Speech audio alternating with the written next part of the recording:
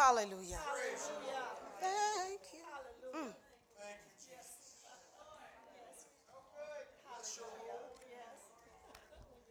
Yes, Lord. Hallelujah. Hallelujah. Thank you. You know, you would think that I told them what I was ministering because that song is so appropriate. Amen. Glory to God. I just don't think as Christians we thank him enough. I don't think we're thankful enough. And then I'm just telling you, we're in a, you preached it, man of God. It's the best of times and it's the worst of times. Tale of Two Cities, Charles Dickens, right? And it's the same way for the church.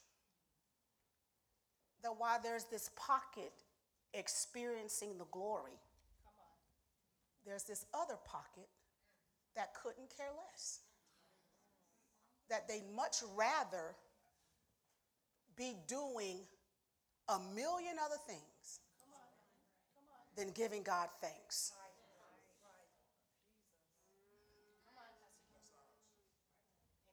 My God. While you're standing, let's go ahead and read our scripture. 1 Thessalonians chapter 1, verses 5 through 7.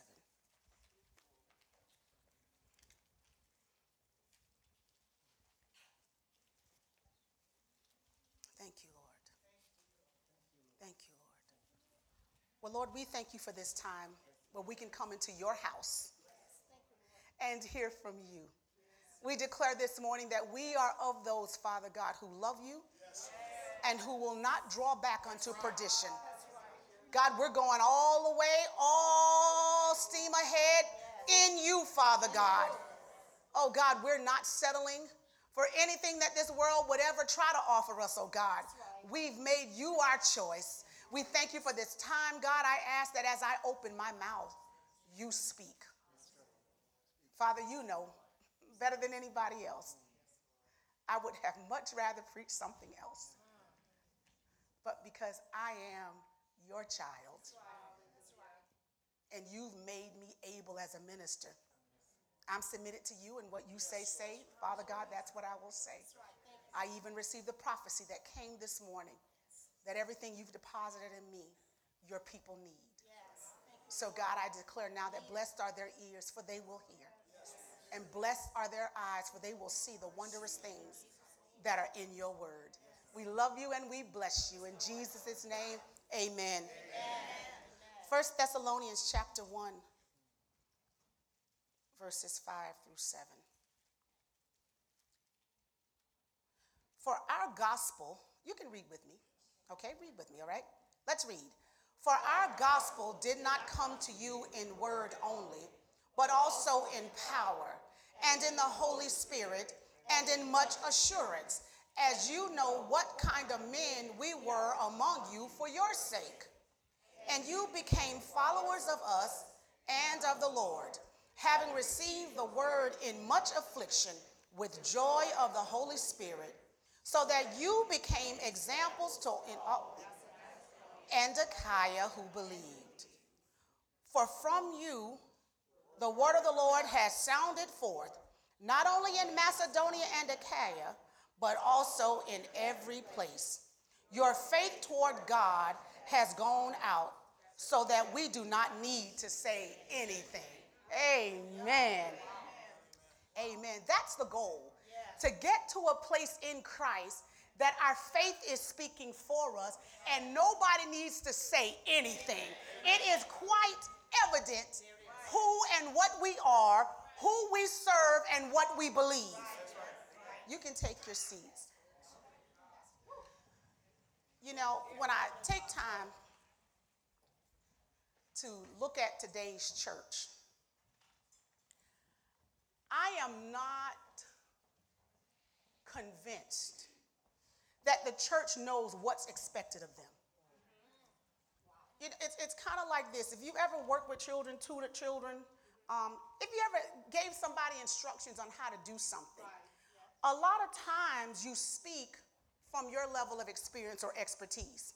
And you'll tell them to do something, and they'll go and do it, then they'll come back and say, now what? And what they're letting you know is, I don't know really what I'm doing. That I'm still in the state where I can heed instruction, but I don't know what the process is. All right? So when I look at the body of Christ, I see, can you turn me down just a little bit? I see like a baby with blue lips. You know, the blue lips indicating a lack of oxygen. They're having a hard time, you know, catching their breath, breathing. There's some sort of infection or something that's impeding their ability to intake oxygen. And I said, Lord, that's kind of not your church. It's powerful. He said, yeah, my church is powerful. He says, but there are too many who are in the church that don't have a clear understanding of what I'm expecting. So they're walking around choking and hacking and passing out and fainting in the way. And it's just this simple thing that they need to know what's expected of them. Do you know parenting is so much easier when we express to our children what we expect? See, we like to yell about what we're seeing. But if we spent more time talking about what we actually expect, do you see how behaviors will shift? Yes. See, they wouldn't be doing the things that make you angry or things that you don't like or things that aren't right or proper if they know from the start what is expected. I expect you to serve the Lord. I expect you to get up on time ready for church. I expect you to serve. I expect you to go to school and be respectful. I expect you to honor those who have authority. I expect it. And we don't wait until we're crying,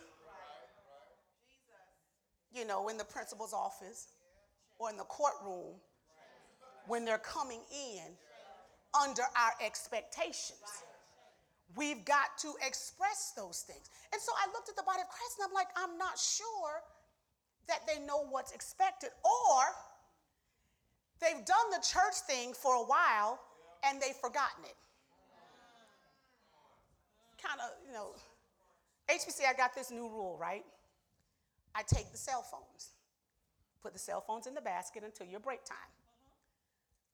And what will happen is, if I don't say it, right, they'll just walk away like, oh, she must have forgotten, and just go on about, you know, their little way. And then I'll come with the basket I need. Because what can happen is, as time passes, you begin to think that things, the expectations have lessened or they've changed, and they haven't. I just didn't say anything.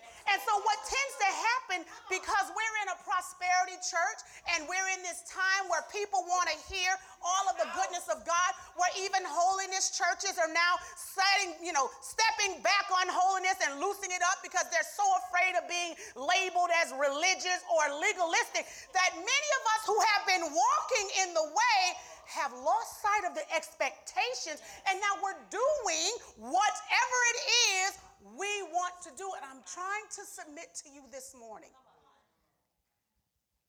as lovingly as I can, that that's not going to cut it. If we've not figured it out, these are really perilous times. Lawlessness is abounding. Men are without natural affection. People are unthankful. They are unholy. So we need what I'm going to call a little revival. Because, you know, when I grew up, you had summer revival. You had spring revival. You had back to school revival. Whenever somebody felt like it was time, you had a revival. And you didn't go to revival one night. You went to revival all week long. Why? Because they knew that there were some things going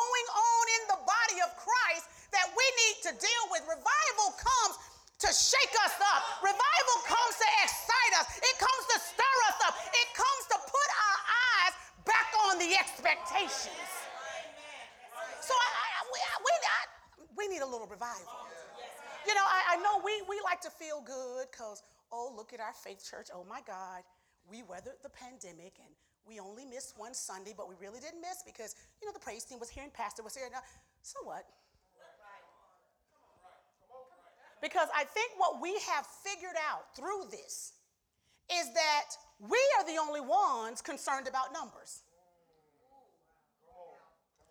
God, not so much. Remember when David went to census the people? He went to count the people. How did God feel about him counting the people? He got in trouble. You know why? Because God is not moved by numbers. Remember Gideon? Oh, man, going to fight the Midianites. Rounded up an army of 32,000. And God looked at him and his 32,000 and said, yo, bro, that's nice. Glad you got those people to go with you, but I'm going to show you who's really with you. Well, that's all that's happening right now is God is revealing who is really with him, so the numbers do not matter. If I came in here this morning and there was my husband, my son, my daughter, and a couple other people, I was going to keep on preaching. I'm going to preach anyhow because the numbers do not matter. Do you know what? People will leave a church this size and go find them a really big church so they can go and blend in the crowd. Get lost in the crowd. Nobody has to know me. Nobody has to talk to me. Nobody has to bother me. Nobody says anything to me. Nobody corrects me. Nobody. I can just go in and, oh, Jesus. And nobody. But what you going to do now? I said, what you going to do now? See, because you went looking for the numbers and you found out God, he ain't in the numbers. He's not in the numbers. Because whether you're in a church of 25,000 or in a church of 10, his expectations do not change.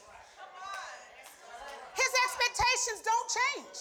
So I'm just saying, I'm not sure people know what's expected. So today I've come to answer a simple question. I'm saved, now what?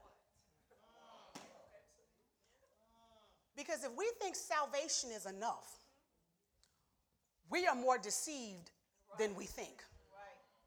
Because salvation isn't enough. It has never been enough. He has never just said, get saved and you're done. No. So we're going to explore this today, all right? So I'm trying to make it as clear as possible today on what is expected of us who call ourselves Christians. Am I in a Christian church? Yes. Okay. Now, I would love to talk about the money. I like talking about money. It's in the lesson. But can I tell you something? We spend too much time talking about what God calls the least.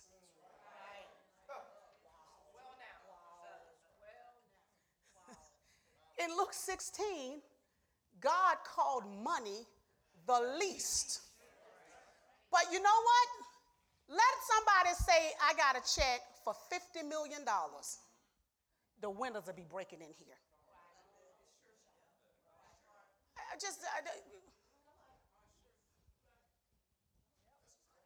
But to just say, let's stand up and sing, thank you for loving me and caring for me.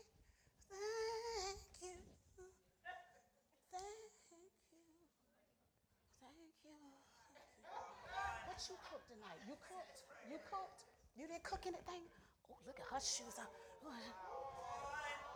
Do you know why that happens?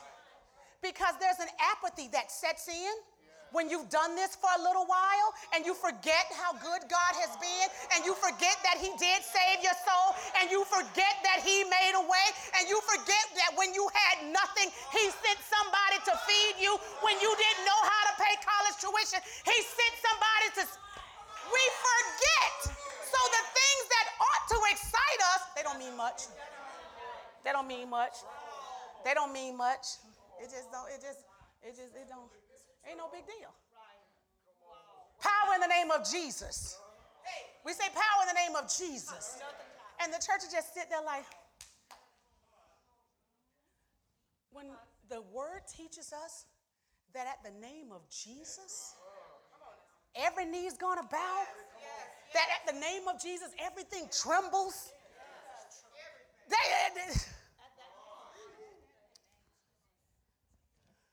But you go in the modern church and you say Jesus.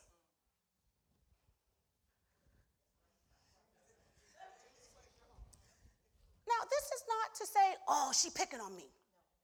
Because I don't pick on people in public.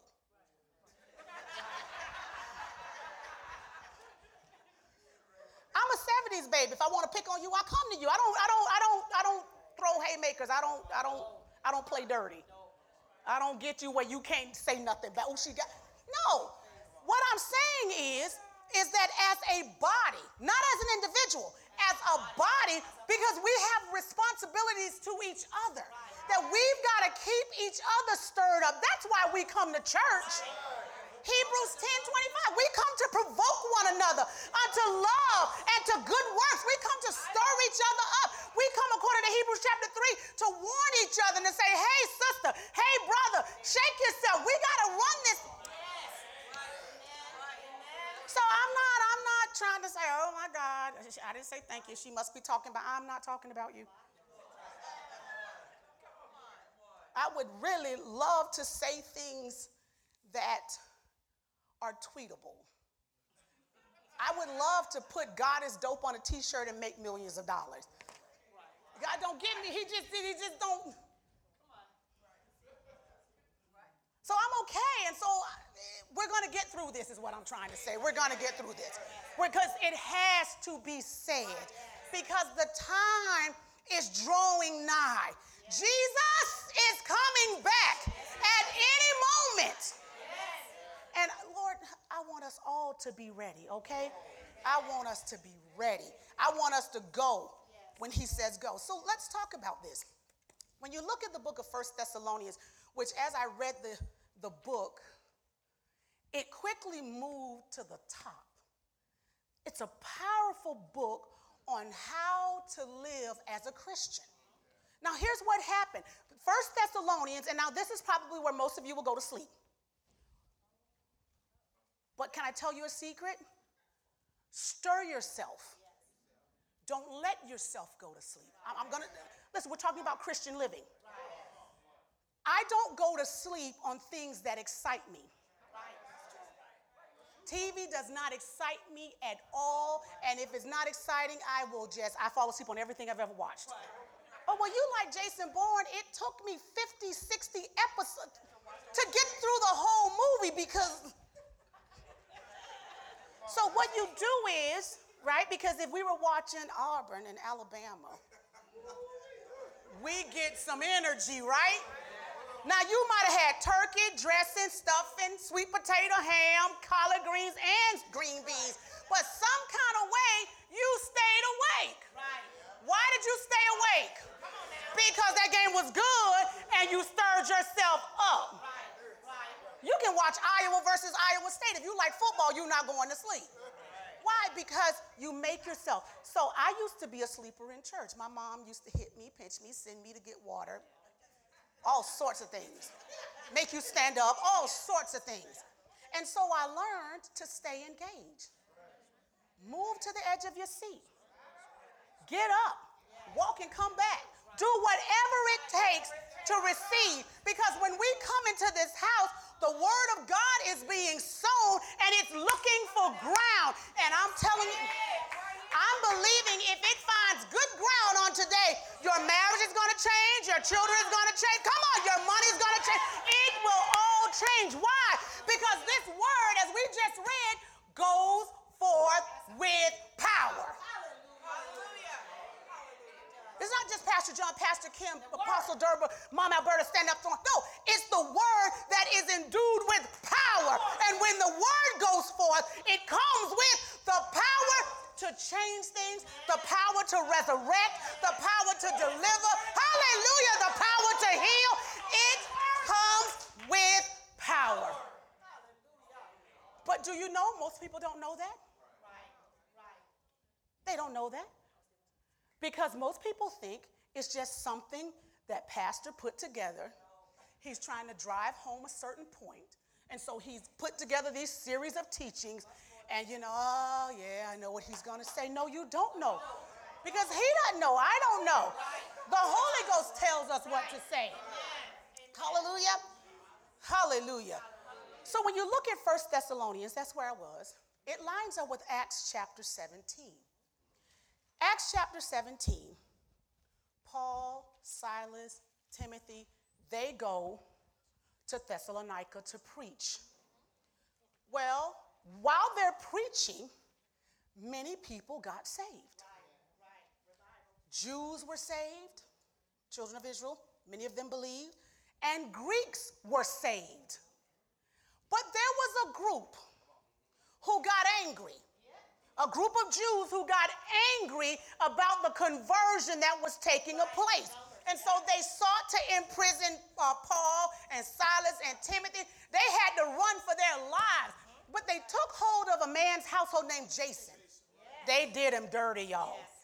And why did they do it? Because they were mad about the word going forth. Angry about the word. So when Paul is writing in conjunction with Silas and Timothy, he's writing because y'all watched us go through a lot. And we had to run fast. And I'm concerned, this is Paul sending back, I'm concerned that you weren't able to keep the fire, to stay the course, to keep the faith because of all the persecution that was taking place. So when you read this, he's writing as a concerned father. I really, really, really want to come back and see you. I really want to come back and minister to you. He even said, I long for you in the second chapter, like a nursing mother needs to nurse her child. I need to know that the word stuck.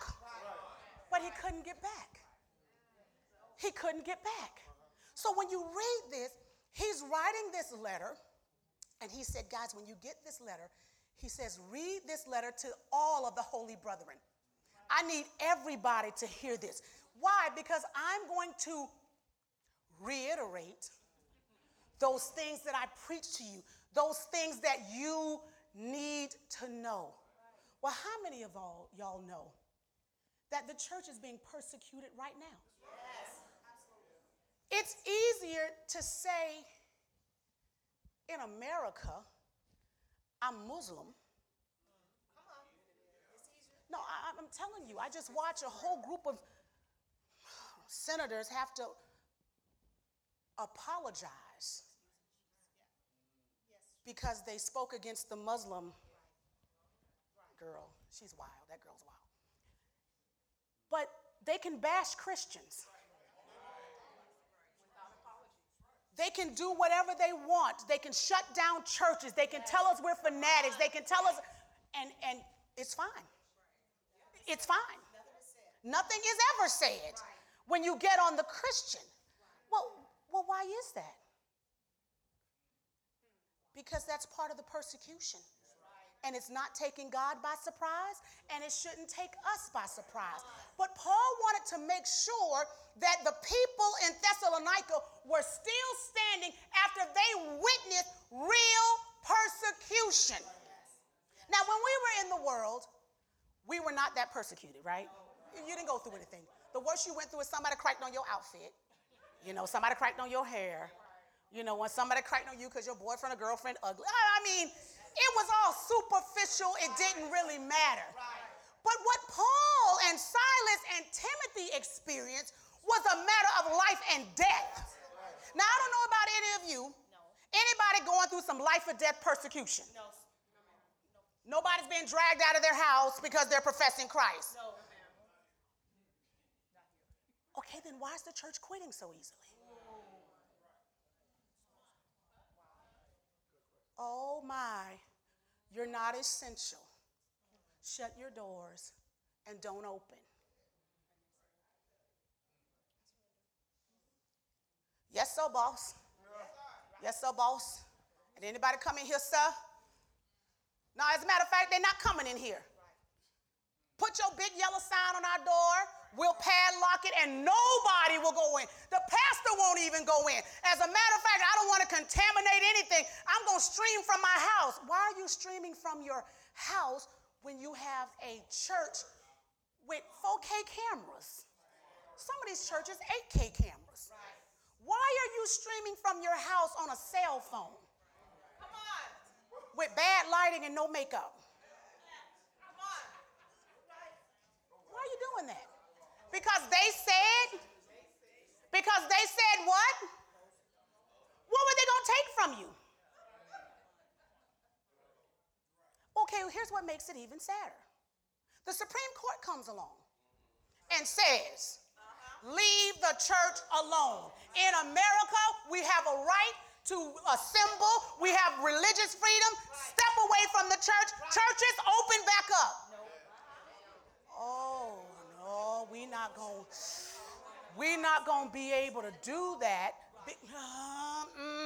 You know why? Because we have forgotten, including pastors, have forgotten what is expected of us as Christians. What's expected? The Bible says he expects us to assemble. He didn't suggest that we assemble. He expects it. He expects to meet his people on their holy Sabbath day in his house. I tell my children, okay, yeah, maybe Thanksgiving I might come to your house. Okay. When you marry, okay, we come to my house for Thanksgiving. But Christmas is always at mama's house. Well, they gonna have spouses and you better work it out. Because I expect to open my eyes early in the morning. I expect to have breakfast casserole from mom and fruit salad. And I expect to see you, your husband, and all them children running around. If you got to invite your in-laws, if you got to invite your nieces and nephews, do what you got to do. But that's my expectation. That's just and they already know. You got to work it out. They already.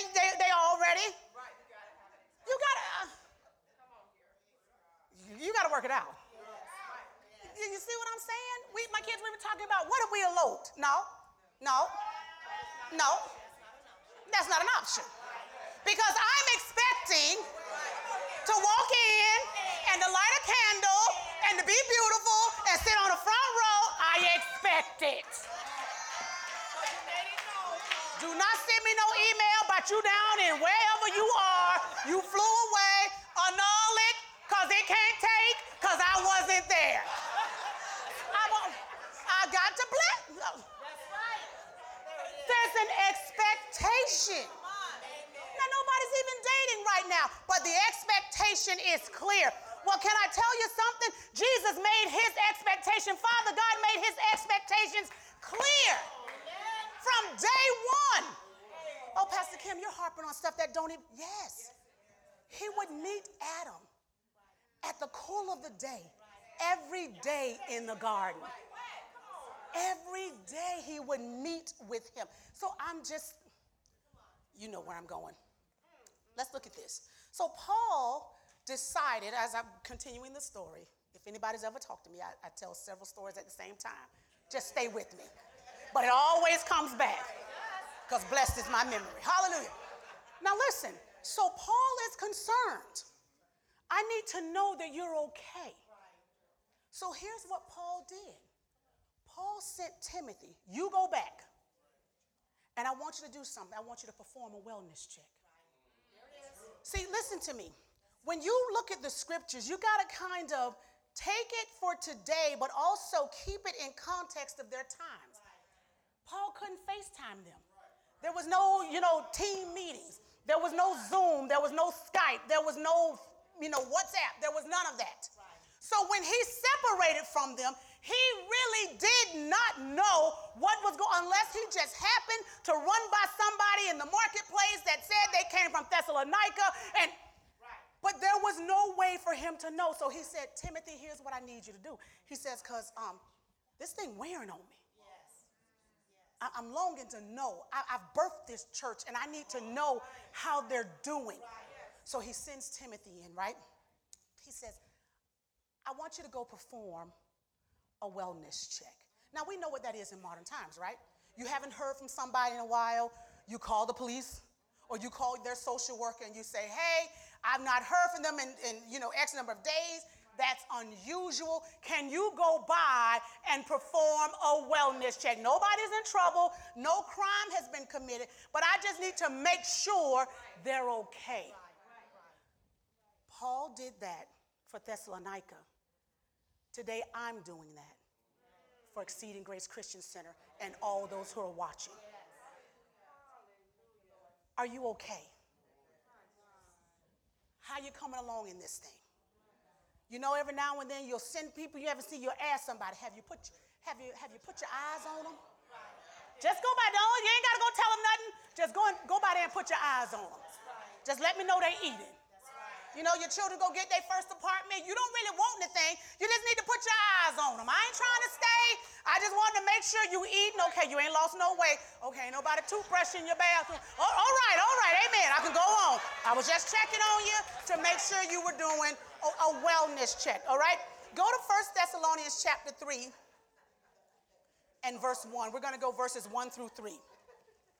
Just performing a wellness check. And do you know we're supposed to do that with each other? Yes.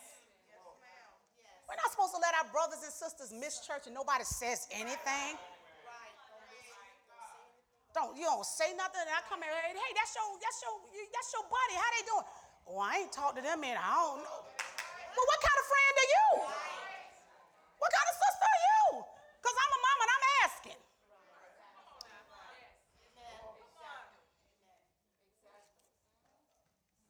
Well, why you didn't call? Because when I call, people lie to me.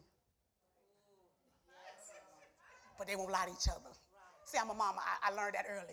You feeling all right? Yeah, Mama, I'm good. Well, what I heard you groaning in there. You said, I'm good. Ain't nothing wrong. Because you know I'm coming with. But they, at 2 o'clock in the morning, they tell their brothers and sisters, oh my God, did you eat that? Because, I'm sick too. You see how that works? All right. 1 Thessalonians chapter 3, verse 1.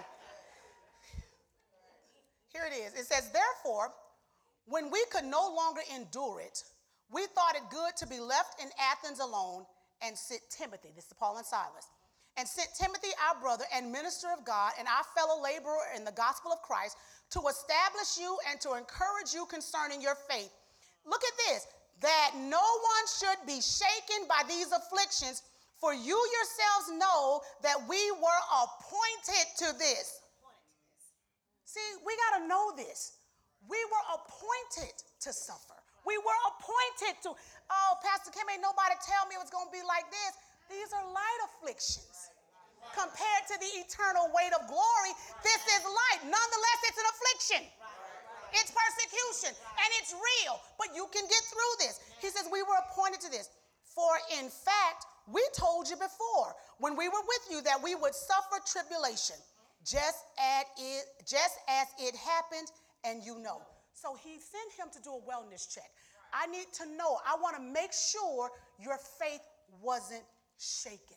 Are you still standing? Are you still holding sure to those things that we taught you? Are you still pressing toward debt freedom? Are you still coming against sickness and disease? Are you still keeping your confession up against COVID-19, Omicron, Delta, Lambda, Mu? Don't pay it no mind. No mind. I said pay it no mind. Pay it no mind. Well, Pastor Kim, we got to be, pay it no mind. Did Alpha get you? Did Delta get you? Pay it no mind. Numa, Lambda, they got to, listen, pay it no mind. We keep focusing on those things that build our faith. CNN doesn't build your faith. Fox doesn't build your faith. Come on here, Facebook, it don't build your faith. Instagram news, it ain't gonna build your faith. Hallelujah, but the word of God and the man and woman of God, they will build your faith. So he sent Timothy to make sure. I just need to know that you weren't shaken in the I knew you knew they were coming. We've been saying that Jesus is coming back. We've been saying that the church is going to go through. Pastor told us 10 years ago that we would be in times like this. You knew it, but are you holding on? Baby, you yet holding on? Yeah, mama, I'm yet holding on. Well, keep on, okay, Carlton Pearson, Azusa Street, amen. So we've got to keep our footing in the midst of persecution. Now, persecution is not always people coming against your Bible and against your faith and against your church attendance. It can be as simple as, why are you still eating that? You know, we've evolved, and we really shouldn't be putting that meat in our bodies like that. Have you tried veganism? Because you'll really find that it'll cleanse your temple, and you'll function with more clarity. Listen to this. You'll function with a little more clarity, and you know, you'll detox your body of all of those.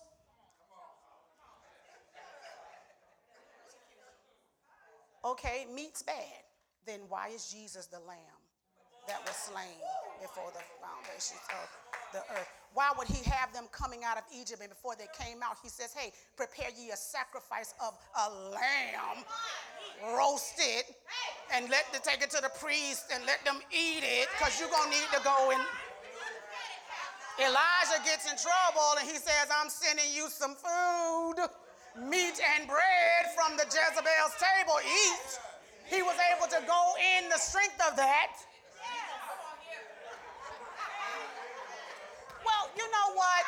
I know you're reading the scriptures, Chris. I know you're reading the scriptures, but have you thought about aligning your chakras? Because you're a little, okay, see, you gotta, see, the Bible is not really teaching you how to deal with your inner self. The Bible not teaching you how to deal with your inner self. When he says, I pray that you be strengthened with might in your inner man, what are you talking about? Christians, stop it. Stop it. You don't have any chakras. You have the Holy Ghost.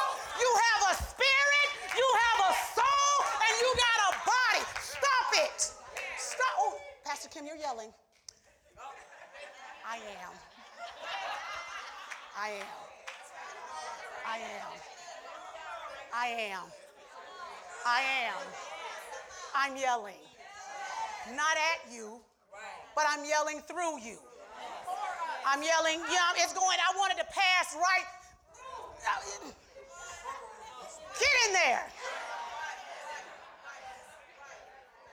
I'm just performing a wellness check.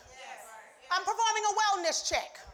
Because what's happened is these things that are not in the scripture,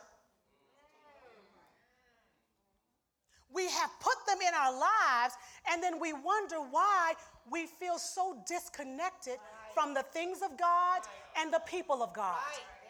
I just don't feel, when I go to church, I'm just not feeling any, you know, they don't, nobody treats me, you know, I'm not celebrated when I go there. You know, I feel tolerated. I don't feel like anybody's really embracing. Stop it. Christian. I learned at 4 years old in Vacation Bible School, the key to joy is Joy. Jesus, others, yourself. You guys had Standard Publishing too. And you painted the little plastic window sun catcher, and you had the little, and you hung it up, mama hung it in the, you know, yeah, they just hung it up there. You know what I'm saying? So you would understand that real joy is not about you at all. So all of this mindfulness, Christians, stop it. That does not strengthen your faith. All right?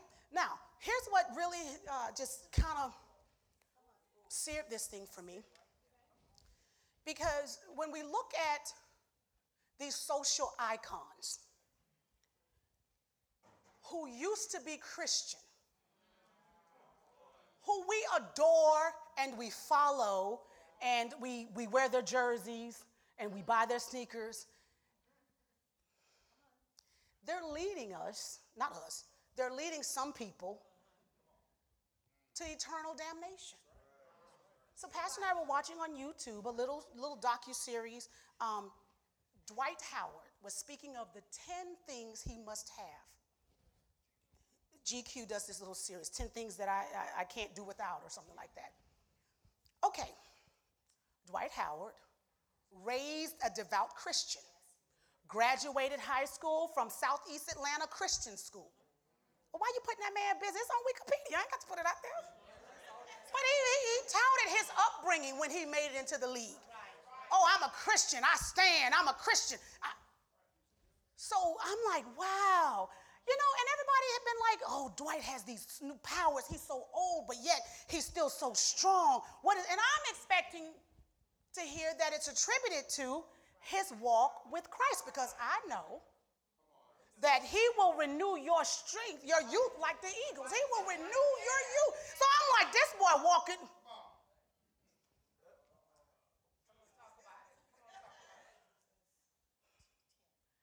He has to have his sage everywhere he goes.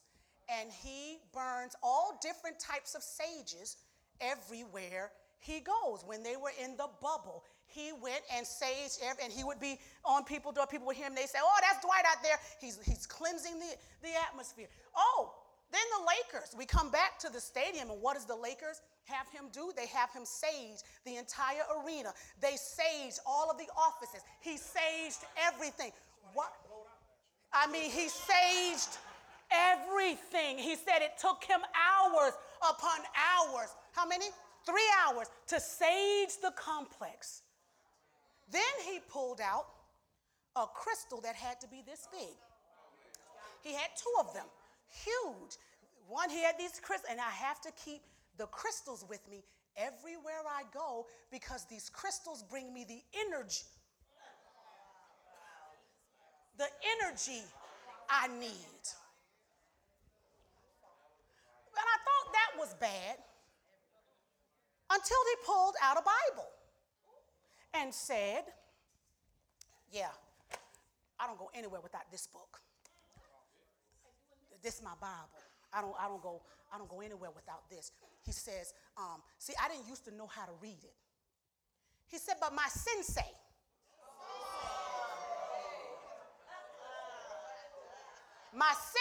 taught me how to read the Bible, and now I read this Bible everywhere I go. I don't. And he keeps his chakras to Christians. We cannot take anything else and mix it with this word and think we are okay. No, the moment you depart from the truths of the living God, the moment you depart from the truths of this living word, you are in trouble. I'm going to just say it. You are on the way to hell. I'm just making sure that we understand that we are told, and it's expected, that we don't take anything away from this word, nor do we add anything to it. This word is right. This word is pure. This word will forever stand. There is nothing we need to add to this to make it work.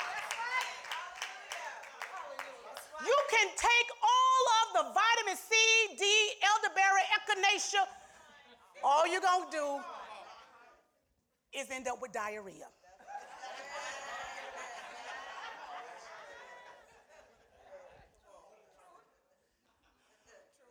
No, I feel so much better when I take my supplements. My supplements keep me running. My supplements.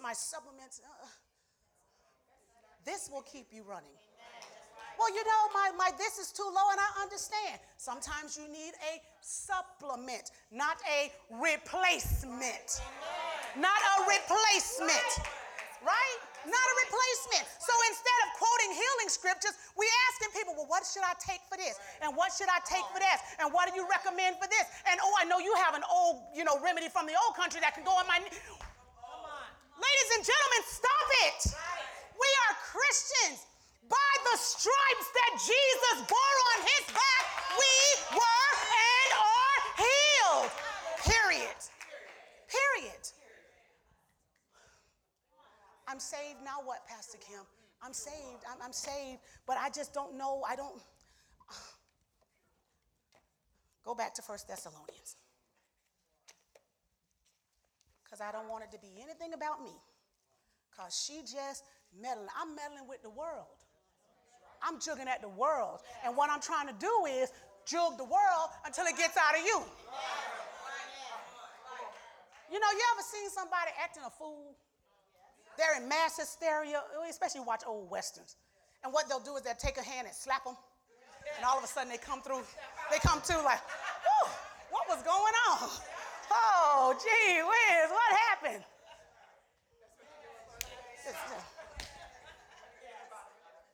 Because we're saying, we're doing too many things that aren't helping us bring disciples into we're getting people saved, but we're not making disciples.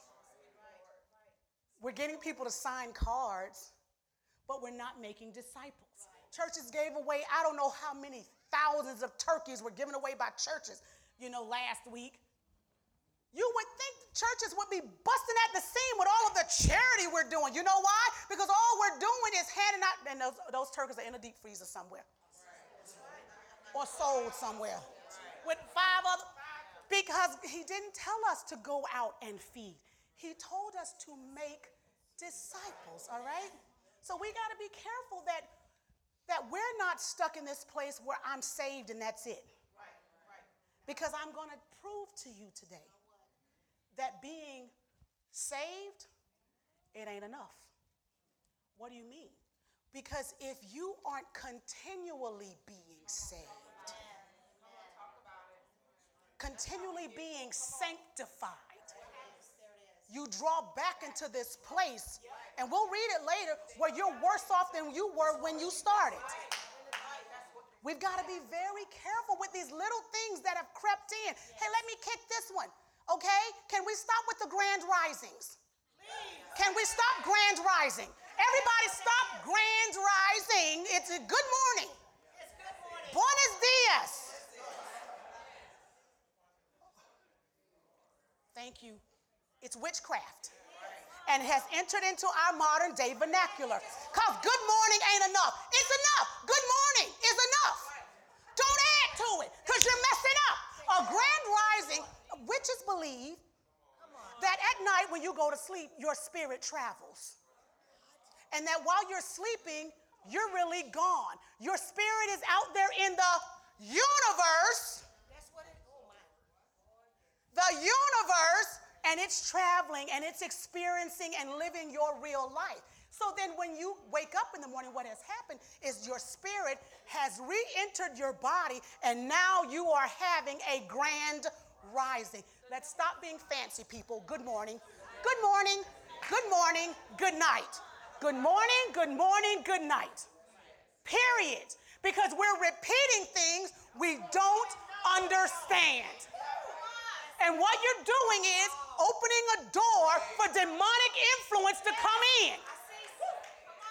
So you're grand rising everybody, and then when they start talking to you like you understand and introducing things to you, there are no grand risings.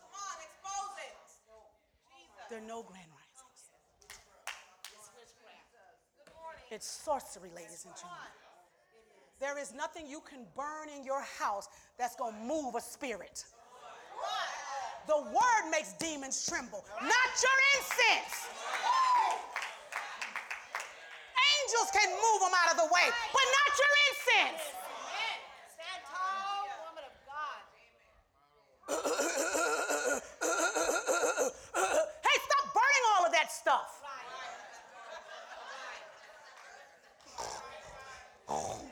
You got 18 plugins in your house. Take them out. Good night. I'm just saying, okay, she's yelling again. Yes. Yes. Because, ladies ladies and gentlemen, it's in the church. Yes. Yes. It's in the church. And if I have to lose some Facebook followers, oops, I don't have Facebook. People unsubscribe from my Instagram. Don't have that either. People don't watch my Snap. I don't have that either. I don't. And I'm a tough-skinned girl, so it's okay.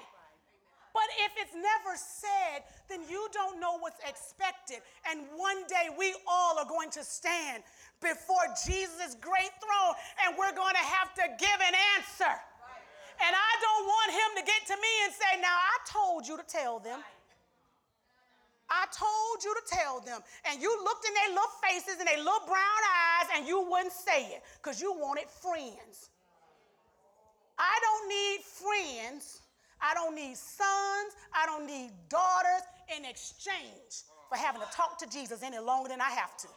I'm trying to enjoy his presence. I'm not trying to be talking all 20, 30, 40, 50, 60 years, explaining why. You don't think about it in eternity, you might be there 60 years. I'm not going to be talking that long. I want to say, hey, I want him to say, well done, good and faithful.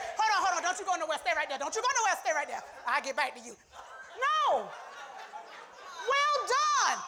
Enter into the joy of the Lord. You see what I'm saying? And I'm sure that's what all of you want. I'm sure you want that for your children.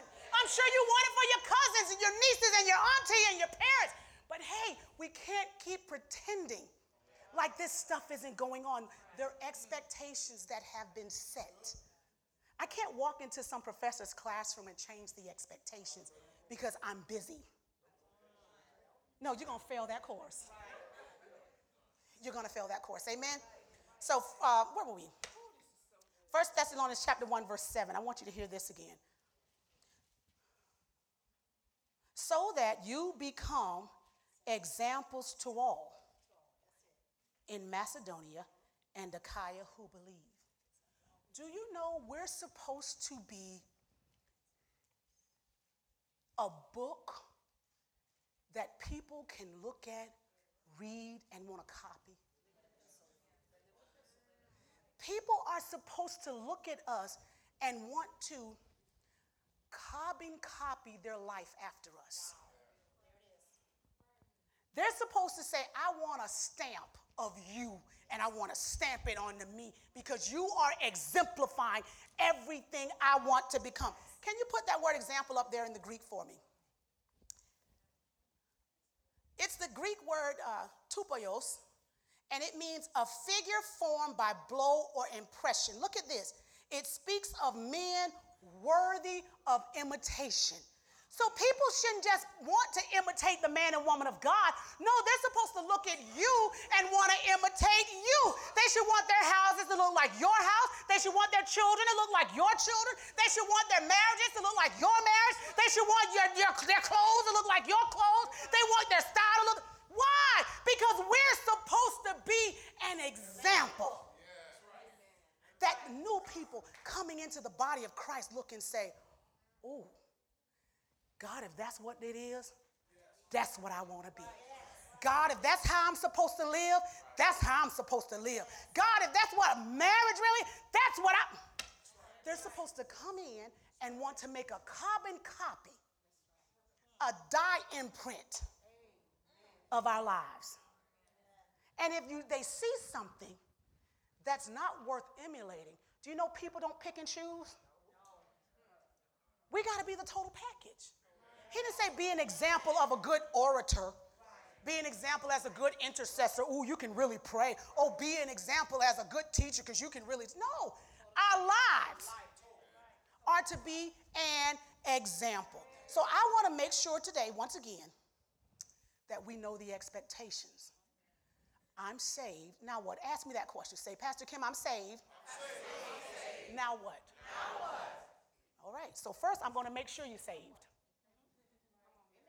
I'm going to make sure you say, how are we saved? As we read in 1 Thessalonians chapter 1, how do I become a follower of Paul, Silas, Timothy, John, Kim, Philip and Alberta and whoever else. How do I become a follower of them and the Lord? And the Lord. Come on. How does that happen? That's what it means to be saved. I am a disciple. I didn't just fill out a card. And if you came in by a card, that's a good place to start, but you can't stay there. And what has happened is people have come in on a card, showed up at church, bought a cute outfit because I look, they like the dress. They carry that. That's how they do. And we come in and we emulate that part. The things that don't matter at all, but won't emulate lifestyle, won't emulate conviction, won't emulate diligence, won't emulate attendance, won't emulate holiness. We've got to become disciples. Paul was so into this thing, he didn't want a wife. He was that into this word and serving God. He says, you can keep the wife. Because I'm sure he was preaching the way he was preaching, taking care of the way he was taken care of. Go to Thessalonica, them women wanted him. Go to Ephesus, they was like, hey, can you connect me with Paul? Paul was like, baby, don't waste your time because I don't want you. As a matter of fact, it's not just you. I'm good the way I am. I got to be about my father. I ain't got time. He said, because you married folk, you got to think too much about your spouses. That's right. That ain't for me. All right? But he said, unless you burn, don't burn, go on and marry. He said, but I wish you would be just like me in this. Because he saw the kingdom of God and the word of God and the people of God of such value and importance that his own physical needs or desires, his own person, didn't even matter to him.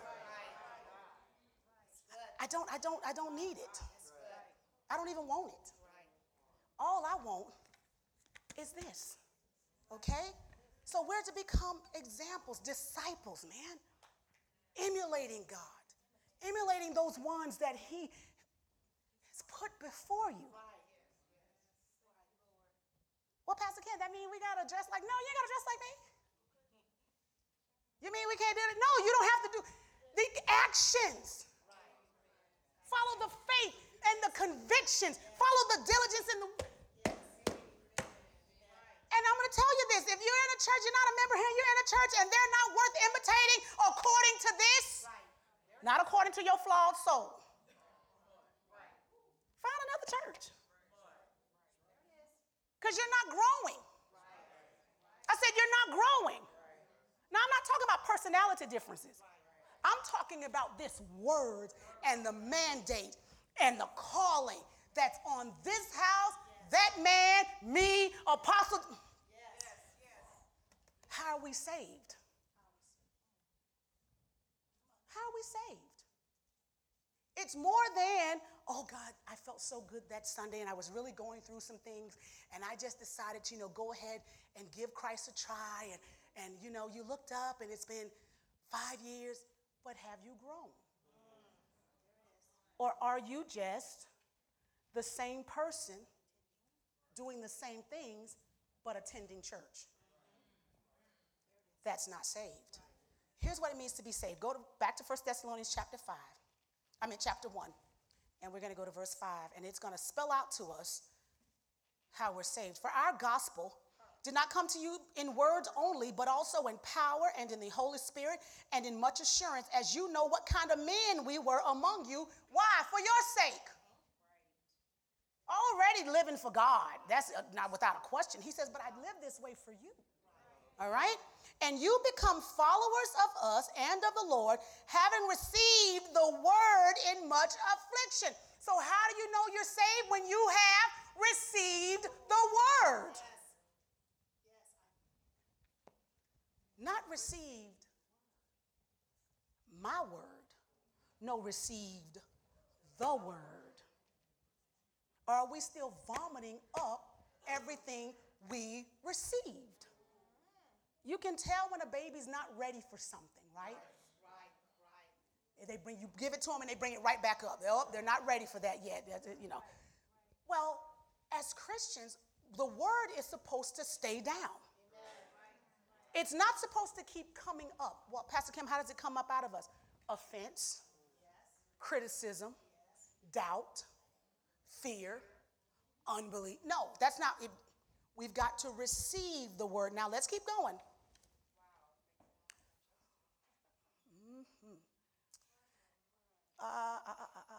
Where was I? 6. And you became followers of us and the Lord, having received the word in much affliction with the joy of the Holy Spirit, so that you became examples to all in Macedonia and Achaia who believe. For from you the word of the Lord has sounded forth, not only in Macedonia and Achaia, but also in every place. Your faith toward God has gone out, so that we do not need to say anything. For they themselves declare concerning us what manner of entry we had to you, and how you turned to God from idols to serve the living and true God. How do you know you're saved? When you've turned from idols to the true and living God. If you still got a little of this and this, you're not saved.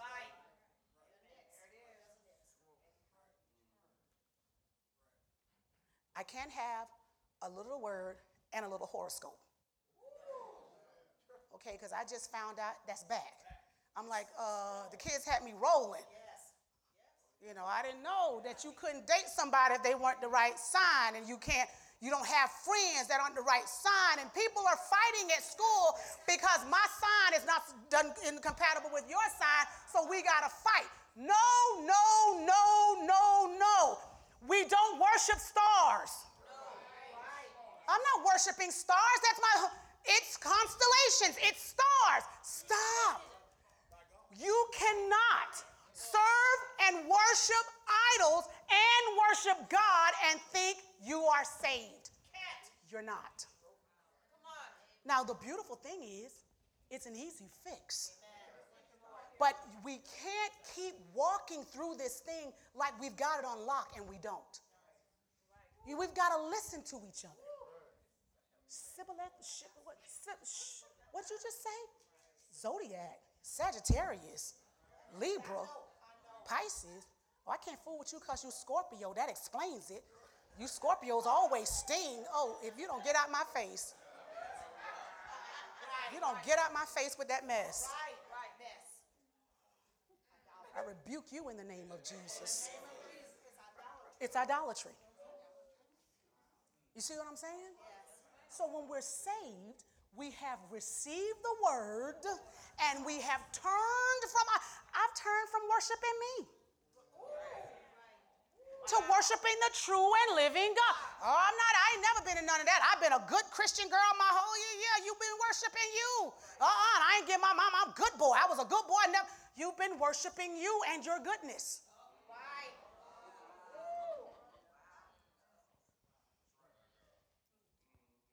I'm just trying to bring revival to the body of Christ. That we fall back in love with the true and living God. And that we cast down every idol that we have erected in his presence. Now, can I tell you something? They don't stand. That's why people are ebbing and flowing. Remember Dagon? They tried to prop Dagon up next to the ark. Dagon kept falling till it finally just broke into pieces. Nothing else is able to stand. It can't stand. So my life keeps going like this. This week I'm happy. This week I'm sad. This week I'm excited. This week I'm low. Oh, this week God is good. This week he's not so much. This week I attend church. Next week I don't. This week I serve. Next week Stop. Find the idol that you have erected and tear it down. You've built some altars that you've been worshiping at. Tear them down. If a person can affect how you serve and love God, you might be worshiping that person. Oh, but that's my boo. That's my hubby. That's my wifey. That's my bump that junk. Come on here. Come on. He can go through. You're not going to affect my devotion to the Lord. Right. Come on here. Yeah, we just got that understanding. Go in that room and work out whatever you're going through. Go take a ride, go to the park, but I'm not. Do what you got to do. But I'm not leaving God. Because you got an attitude today.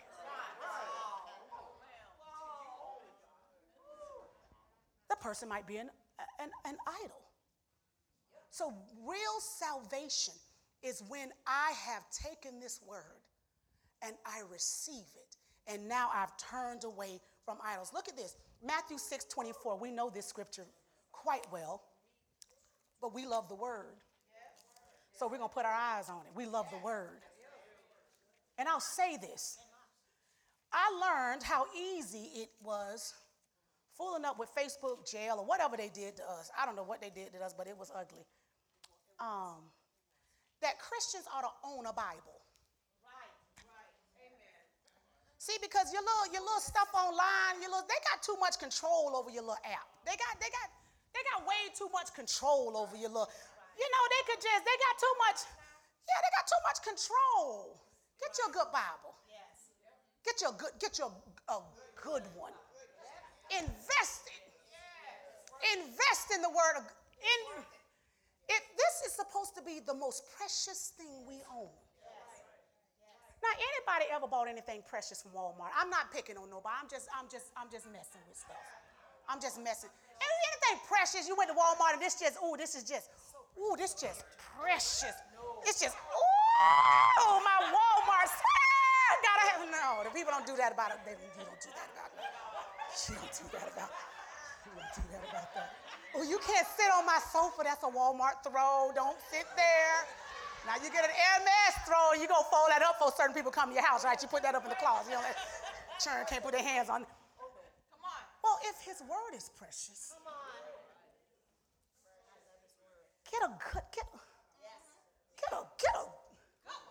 get a good one. One when you smell it and it smells like many cows have died that this might live. Get your good one. Ooh, it don't peel. It get better with age. You put a little oil on it and it just. Why? Because, ladies and gentlemen, when the metaverse completely takes over, I don't know if it's going to be many churches in the metaverse. They try, but they're not going to be the church you want to be in. So you might want to fall back in love, as Pastor taught us over at Pentecostal Temple, with those things of old. Learn where your books are in the Bible. Get your Bible out. Meditate your scriptures. Take your notes in your Bible. Get your little Why? Because they got too much control over that other stuff. All of a sudden you go to log in and all your stuff. I can control this. And it gets like it was in the days of Corrie ten Boom. You can build your hole in the wall and hide this. Matthew 6:24. I'm just trying to help the body of Christ fall back in love with God and the things of God. Look at this. No one can serve two masters. For either he will be okay with one and be okay with the other, or else he will, kind of deal with the other and kind of deal with. No, you see those antonyms? Love, hate. Be loyal, despise. We can't do both. So I can't do this walk well and come on, let me hold your hand. And still hold on to the world. God's looking up on. You're going to hold me, don't pull me down, though. That's what the world going to do. It's going to pull you down the end. But my falls have to be controlled these days. I got to control my falls. But do you see, we can't do this because God's sitting on his throne looking and like, I thought we were together. You've been with, remember Jesus on the cross? And all those sins came on him. And his father looked down and he couldn't look. And Jesus could feel the absence. And Jesus looked up and said, Father, why hast thou forsaken me? He couldn't look at him. You was holding hands. You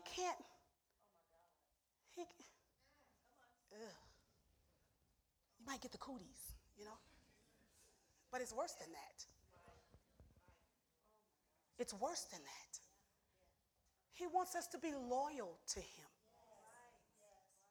He doesn't play seconds well. But that's why I can't serve, because, he talking about he a jealous God and all that. I can't be with no jealousy. Oh, that. Stop it. How would you feel if your husband didn't care what you did or your wife didn't care what you did? Right. They don't even care. Right. You can go do whatever. With whoever, however, whenever. You wouldn't feel value. You ain't gonna say nothing. Right. No, just go do you. Oh, no. Well, Father God is faithful and he's loyal. And he gave us expectations because he is jealous. And not jealous in a flaw, but jealous in a love. He's jealous for us. Dad Derba taught us that, didn't he? He's jealous for us. That means when I look at you, I'm going to protect you. I'm going to watch over you. I'm not going to let any filth. You ever seen a mama who just like this about their kids? They don't even let them get dirty. My mama was kind of like that. You can't. And so my auntie grabbed me and just set me in dirt because my mom was like, oh, don't get her dirty. Oh, my God, her clothes are dirty. Thank you. Oh, don't get her, Do you see? It was a protection and an endearing and a value and not the kids can't get dirty, but we do clean them up when they get dirty because you understand. You understand. Okay, let's keep going. 1 Peter chapter 1.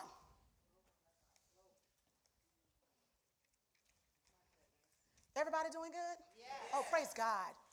Anybody getting tired? No. Oh, okay, it didn't matter anyway, so I'm going to keep preaching. If it's just me and Pastor Sharon come back down, just keep going because I got to get this out. Come on, yes. All right, and you're going to help me preach it in the end. So just 1 Peter chapter 1.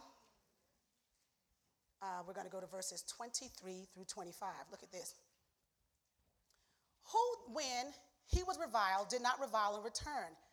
When he suffered, he did not. Am I in the wrong place? Oh, child, that's chapter 2, and y'all just let me read. No, you didn't. You told me. Oh, here we are. Having been born again. I should have known. I was looking for that word. Not of, look at this, corruptible seed, but incorruptible, through the word of God, which lives and abides forever. Because all flesh is as grass, and anything flesh produces, garbage, all right? And all the glory of man as the flower of the grass. The grass withers, and the flowers fade away or falls away. But the word of the Lord endures for how long?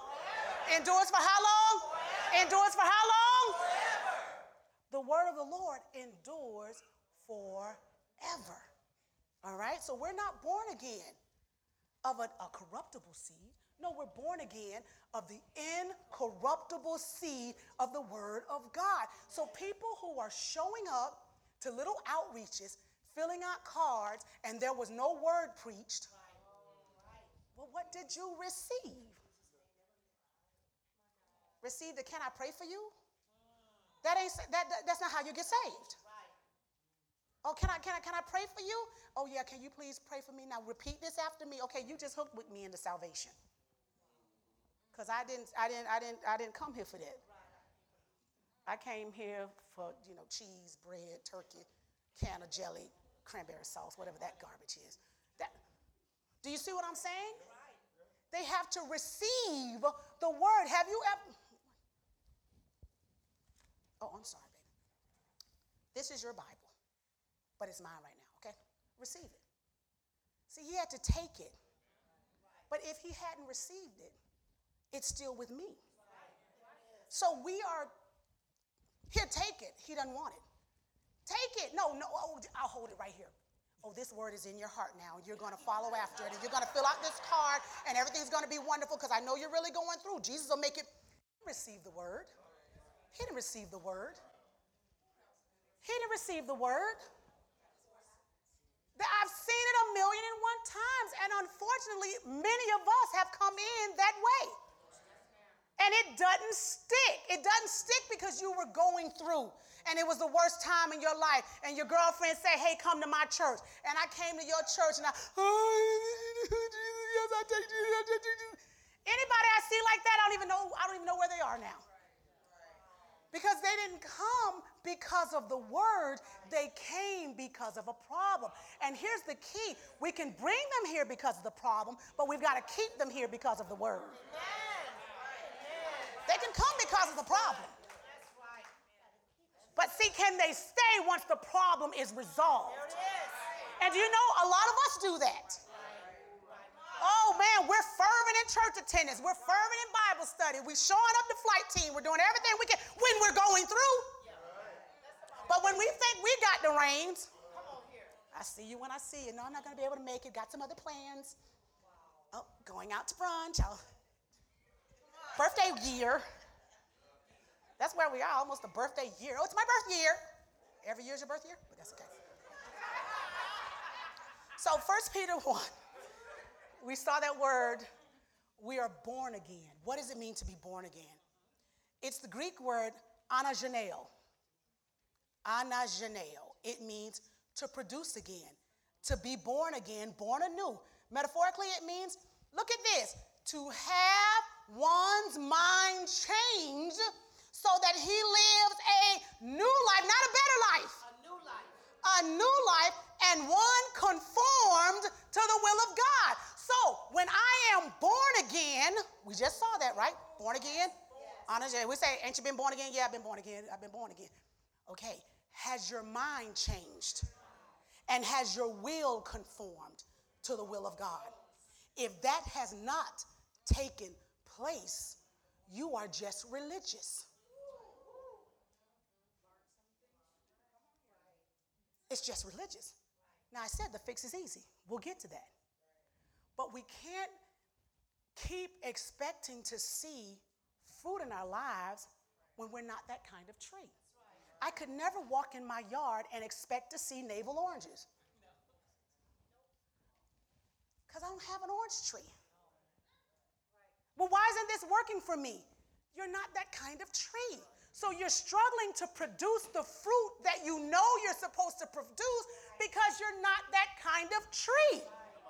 Yet, you're still in the world. So you're producing the fruits of the world. Drama, chaos, lack, sickness, disease. But when you become this new tree, a tree of righteousness, now all of a sudden you produce the fruits of righteousness. Amen. Does that make sense? Yes. All right. Now, we know Romans 10, 8 and 10. That if we confess with our mouth the Lord Jesus and believe in our hearts, we're going to be saved, right? Now, unfortunately, the modern church teaching stops short. They stop short of telling everybody that there's got to be some evidence. There's got to be a change. And I'll say this as a lover of youth, a lover of children, babies. And we can't keep letting them tell us they're saved. Oh, he's saved, she's saved. No. What evidence do we have? Have their behaviors changed? If not, they're just blowing smoke. Why do I blow smoke? I put up a smoke screen so you really can't see me. So I know how to say the things I need to say after pastor preaches. I know how to, I heard the song, and you might come in the room, and I might be listening to a little Mary. I'm just putting up a smoke screen. There's got to be evidence. And that's what the modern day church is missing. That we got the outfit. Well, not anymore. We've even lost that, Jesus. We've even lost that. Well, Pastor Kim, no, come as you are. That's not a scripture. That's not a scripture. That's what man has done to God's church. If you were invited to your CEO's home for a Christmas celebration, you wearing your ripped jeans and flip-flops? You wearing your Crocs and your joggers and your ball cap? Nope, the CEO invites you to his Christmas party on Brightwater Boulevard. You're spending money you shouldn't spend to look the way you think they want you to look. Well, we're coming before the King of Kings and the Lord of Lords. He's here.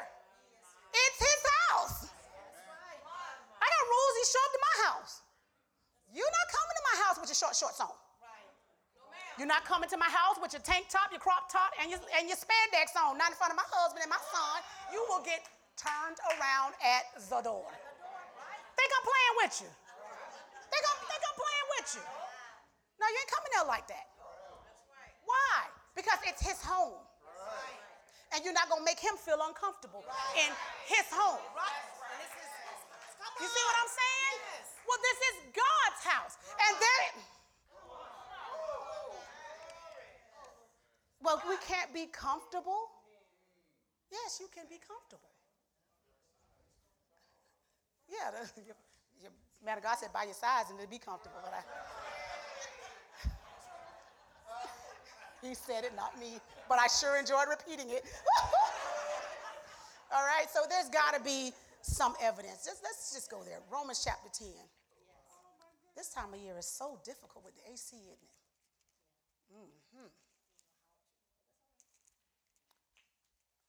I just want us to know where these scriptures are. You know why? Because if we're good, we got to lead some other people. And these are things we've got to know. Absolutely. Well, Auntie, I want to be saved. Do you know what to tell them? Do you know what to tell them? Well, you need to come to church with me and my pastor. Okay, what if he doesn't make it to Sunday? There it is. See, we're putting a lot on the man and woman of God, but everybody not making it from Sunday to Sunday. The way it's going on out there in the streets, people ain't making it Sunday to Sunday. You see what I'm saying? You've got to know. We are go ye into all the world making disciples. So we all have got to know what to say to people to get them to Christ. And I'm going to tell you this, it's not a one-time conversation. No. Amen. It's not a one-time conversation. Okay, let's pray. No. Give them the word. Preach to them. Preach. And your testimony is good. People can overcome by your testimony. But that's not the word they need.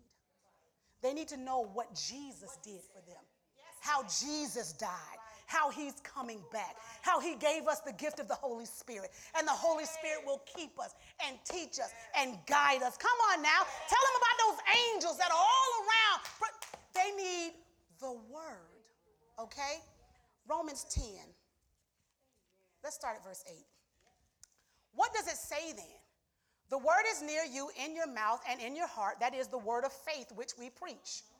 That if you confess with your mouth the Lord Jesus and believe in your heart that God has raised him from the dead, you will be saved.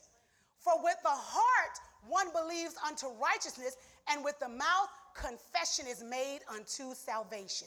Now, here's the thing. We can hear what people are saying, but we can't see their heart. I don't know what you believe. But do you know how I know what you believe? When I see your actions. And the church, we've got to get some evidence. There's got to be more evidence that we are saved. There's a way. Come on, say it after me. Say, Pastor Kim, I agree. There's a way Christians live. Period. There's a way. And see, that's what we don't want to tell people.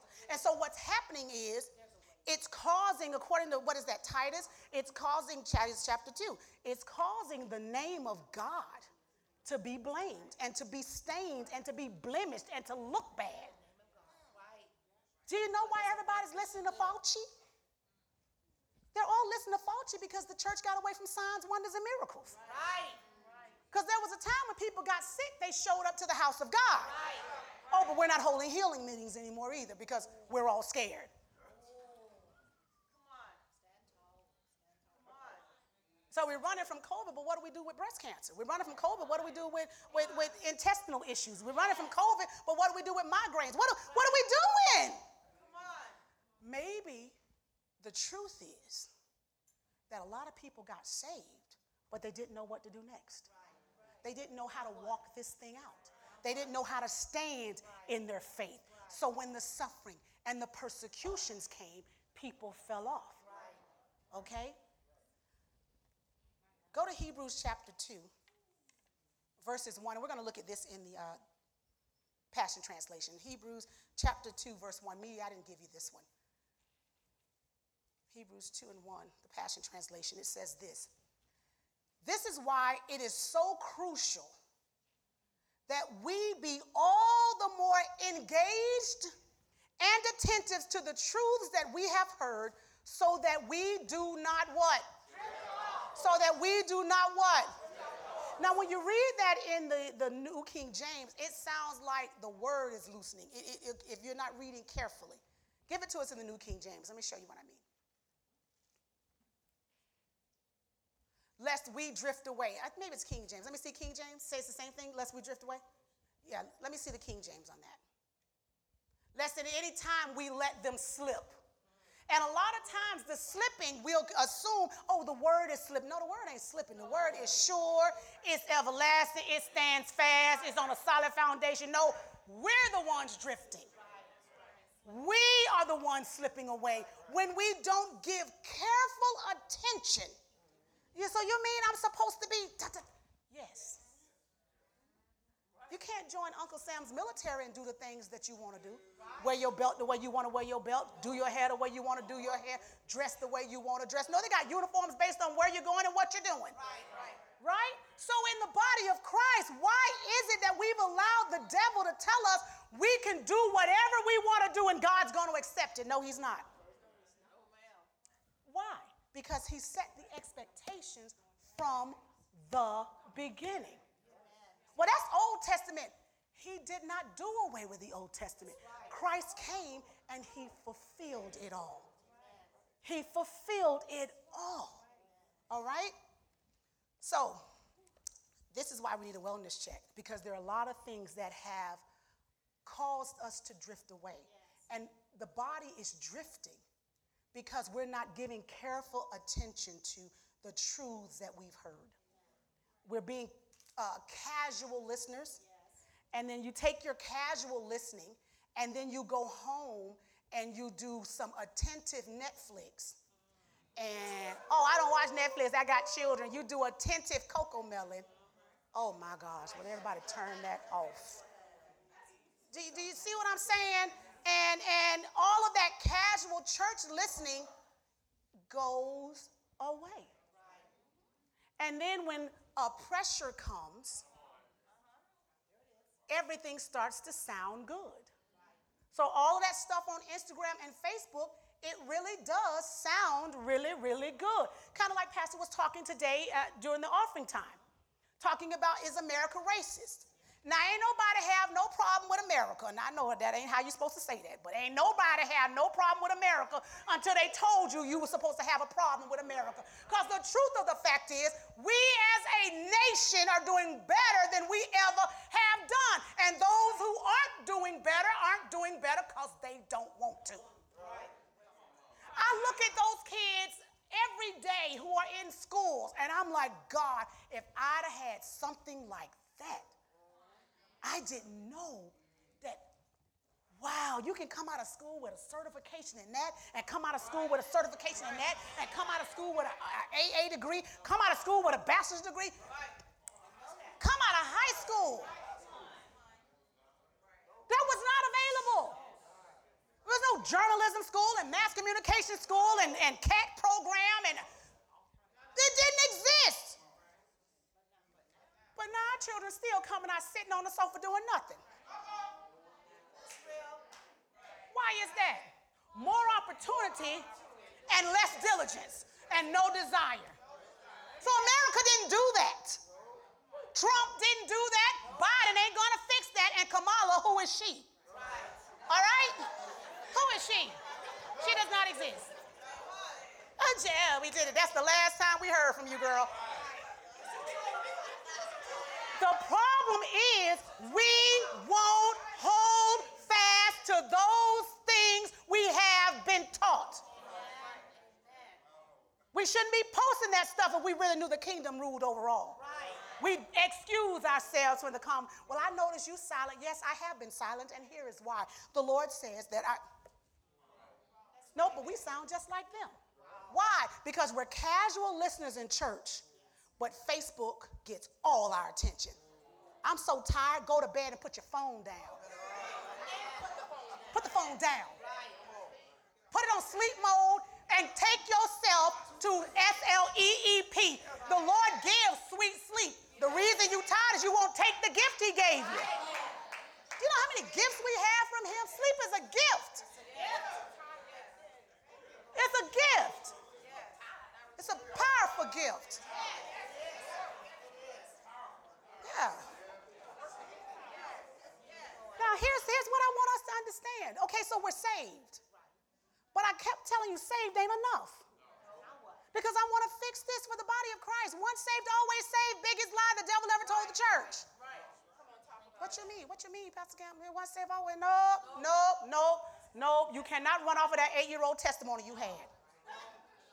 You can't run off of that. When I was 8, I got saved at my grandma's church, and I'm good. No. You got to live like you're a Christian. If you want to live like you're a Christian. See, people who live like Christians get to walk on streets of gold. They need to go through pearly gates. You know what I'm saying? They get to see all that. And people who pretend like they're Christians, they get to fall for eternity. Think about that, falling for eternity. Anybody had a nightmare where you're falling in your sleep? Yes. Imagine that for eternity. That's hell. Darkness. Anybody like the darkness? I can't stand the darkness. Not afraid of it. I just don't like it. Utter darkness. Forever? No. So I'm going to go ahead and live like I'm a Christian for real. For real, all right? Look at this. Revelations chapter 3, verse 5. Ushers, you can go ahead and start passing those out. Revelations 3, verse 5. Look at this. He that overcometh, the same shall be clothed in white raiment. Look at this. And I will not blot out his name out of the book of life, but I will confess his name before my Father and before his angels. Amen. I will confess his name. I won't blot your name. So our names can be blotted out. Yes. You mean the Lord got white out? He got better than white out. Blot out. Like it was never there. Like he was never there. Oh, the Lord is too loving to do something like that. Baby, he grieved you a long time ago. See, at the first turn, his heart, he's married to the backslider. Yeah, you know when you backslide, it starts with this. He married right there. You get on down that street, he don't know you. No, that's not true. Yeah. He's not standing there. Everybody wants to sing these songs. Oh, he's right there with me. No, he's not. Don't give up on God because he won't give up on you. Oh, yes, he will. Oh, yes, he will. And he don't blot it out once you get there. He blot it out before you get there. While you here. 2 Peter chapter 2, because in the mouths of 2 or 3 witnesses, everything is established. Okay, 2 Peter chapter 2.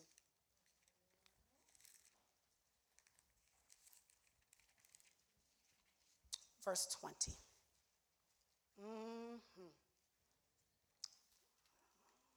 Help us, Jesus. Help the church. For if after they had escaped the pollutions of the world through the knowledge of the Lord and Savior Jesus Christ, so they escaped the pollution. The world pollutes us, ladies and gentlemen. You get defiled out there in the world. Come up dirty. You be stinky. You don't do that, okay? They are again entangled in them and overcome. Well, what do you mean overcome? They get out there, they get entangled, and they like it. We want blessings to come on us and overtake us, right? When blessings come on you and overtake you, people can't see you, they see the blessing. Well, when the pollutions of the world come on you and overtake you, they can't see you, they see the pollution. And I've already told you, God can't look on pollution, right? Because Jesus, his son, his only begotten son, on the cross, his only begotten son, he had to turn away, all right? They're overcome. The latter end is worse for them than the beginning. For it would have been better for them, look at this, not to have known the way of the way of righteousness, than having known it, to turn from the holy commandment delivered to them. But it has happened to them according to the true proverb. A dog returns to his own vomit, and a sow, that's a pig, having washed, to her wallowing in her mire, in the mire. That's the word of God. It would be better for that person to never have known the way than to know the way and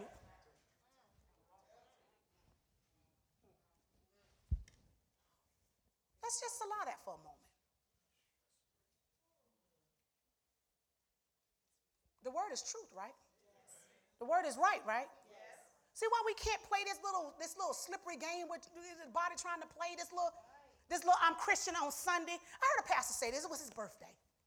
It was his birthday. No, he had the party. Oh, the birthday, yeah, whatever. Coming up, yes, coming up this week. And he told his congregation and all the world that was watching, he said, if you're coming for church, that's Wednesday night. But if you're looking for a good party, that's Friday. His party, his birthday. Oh, and boy, I saw the pictures. Oh.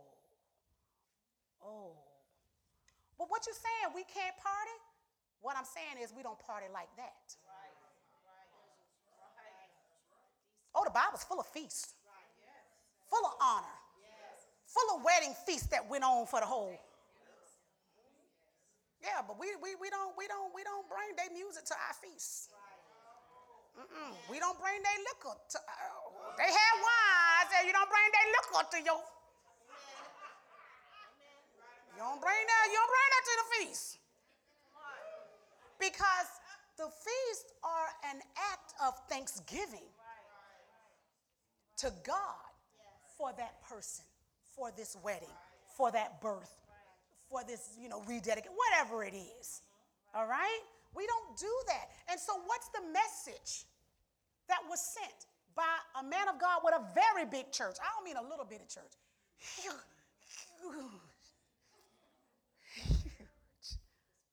When you're nearing almost $100 million on a building project, and you're not Jerry Jones, did some things.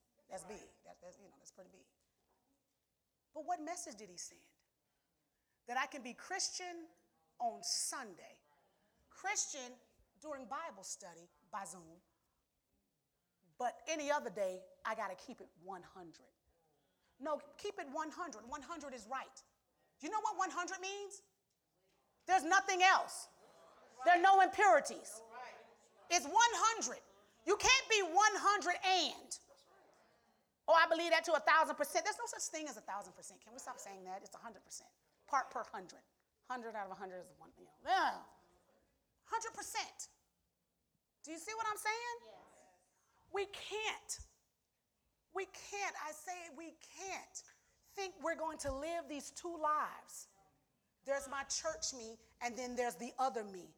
And I really like the other me more than the church me. There's only one you, and that's that you. There is no church you. This is the fraud. This is the fraud. The real you is there. Well, Pastor Kim, that's not true. Remember this whole make disciples thing? See, all my friends are here. 100% of my friends are here. If you're a contact in my phone, you're here. If I'm having something at my house, you're there. Because you are my friend and my family. Jesus said, who's my mother? Who's my mother? Who are my brothers? The ones who doeth my Father's will. See, I can't tell my children to be holy. But they see mama leave the house looking another way, going with another set of friends they don't know, doing other things they're not allowed to do. I don't do anything my children aren't allowed to do. I'm 50. I'm 50, and I do nothing my children aren't allowed to do. I'm just telling you how that thing, I don't go nowhere. My children, I was raised like that. They would call my mama the Brady Bunch, because everywhere she went, we showed up at everywhere. Well, all them children, piling, it wasn't but 3, but they act like my mama had 20 kids. It wasn't but 3 of us. They did. Everybody just thought about that. The Brady Bunch? That's just 3 of us. But She went to the tennis court. We went to the tennis court. She went to Bible study. We went to Bible study. Teachers meeting. We went to teachers meeting. Junior women meeting. We went to junior women meeting. We went to the birthday party. We went to... Now, them unsaved years, them little funny years, you know, they had some anniversary parties we couldn't go to. To the Melrose. Y'all remember the Melrose Clubhouse? But they always brought us something home to eat. Amen, Jesus. But do you see what I'm saying? Everywhere. You couldn't do things. You couldn't do things. I don't do things. You shouldn't do things that if pastors show up, you run it. See, that's why we leave weddings. We do not stay. We do all that putting on and makeup and all that. We don't stay because we know we're going to hinder you. And we don't want it to be said you was hindered, and we don't want to see you in that light. He come, he bless the food, and he say deuces. Because you're not going to make your cousin act like we act.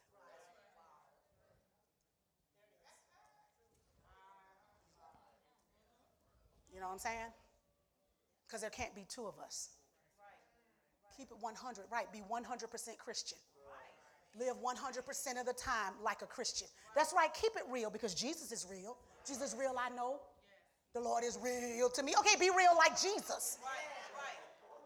Don't be real like that person at the flea market. Don't be that kind of real. That when water hit it, it starts peeling.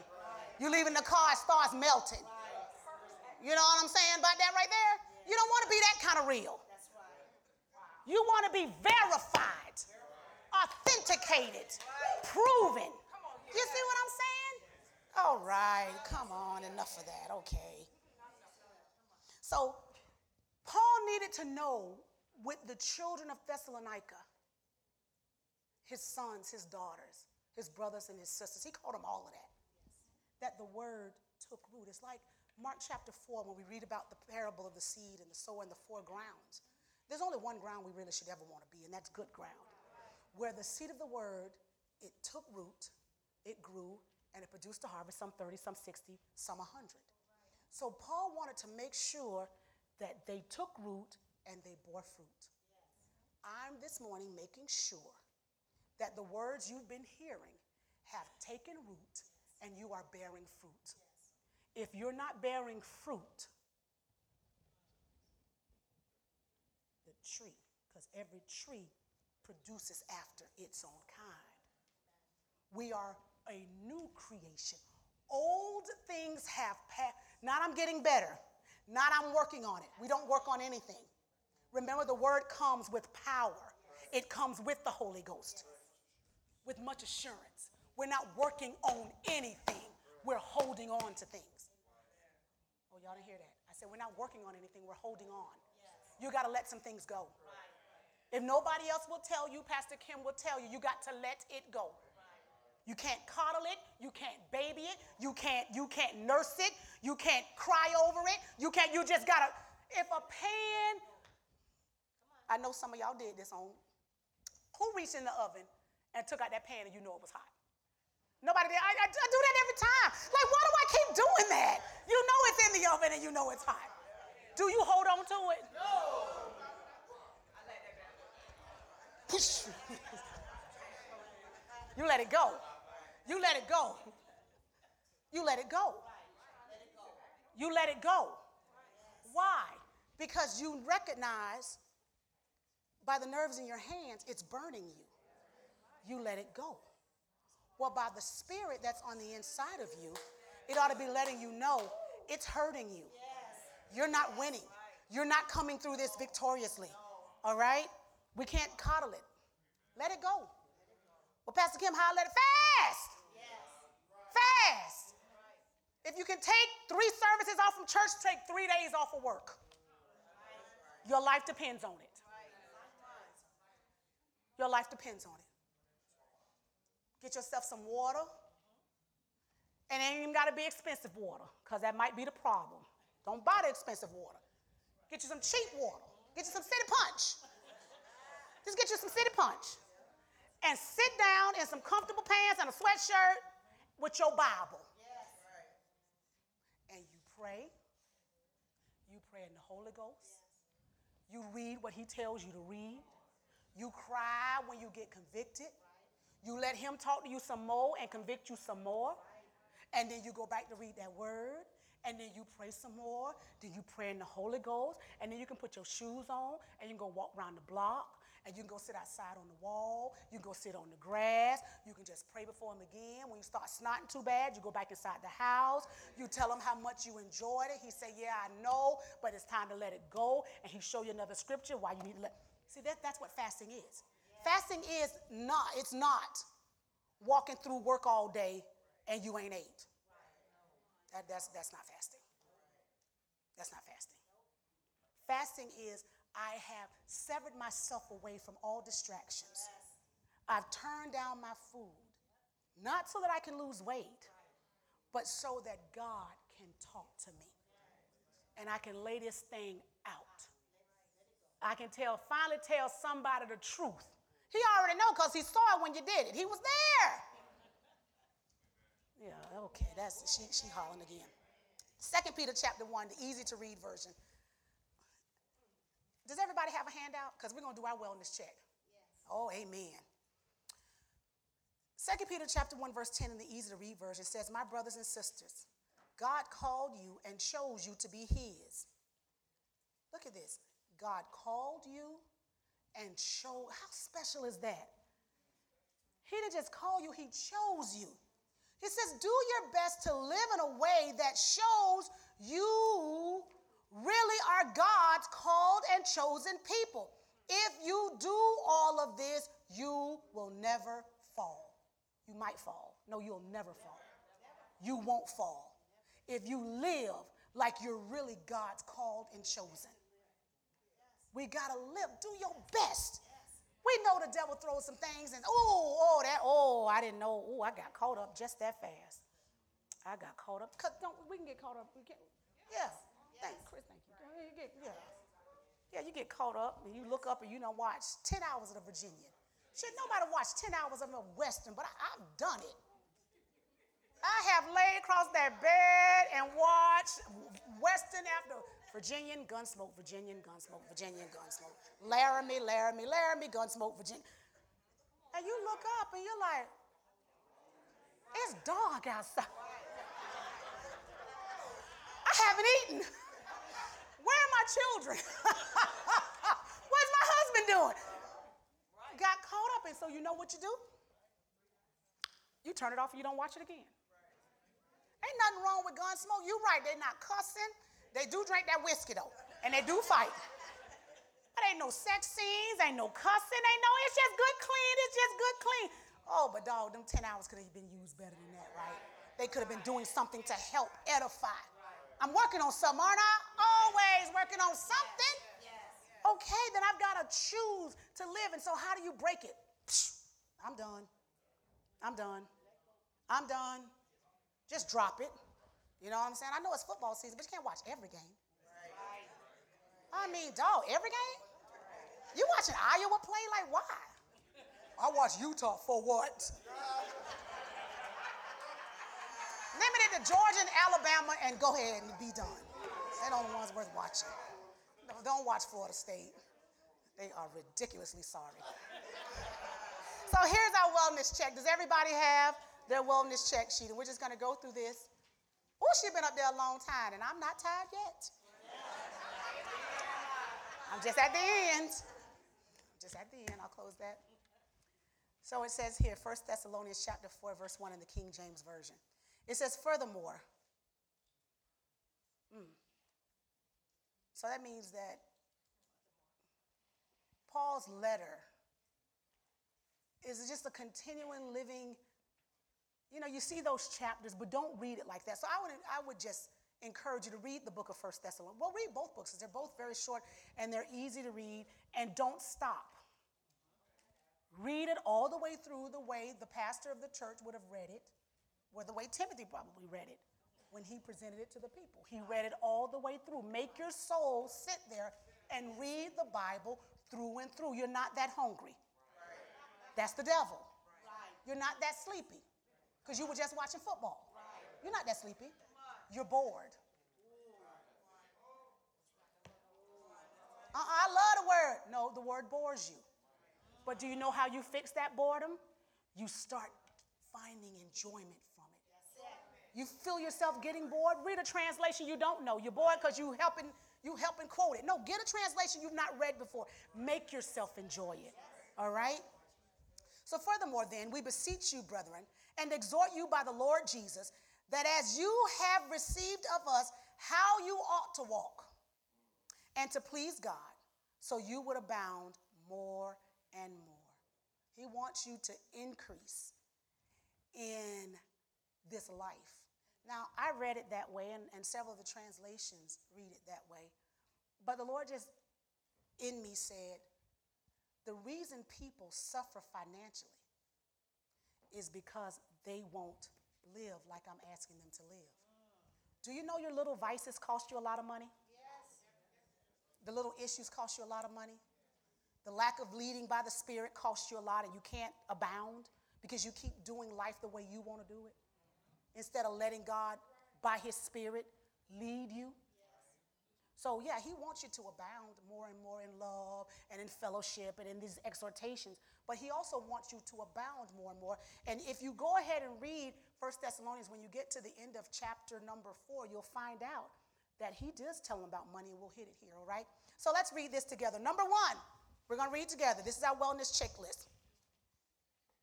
Be sanctified. What does that mean? Consecrated, purified, holy, abstain from sexual immorality. Christian people were to be sanctified.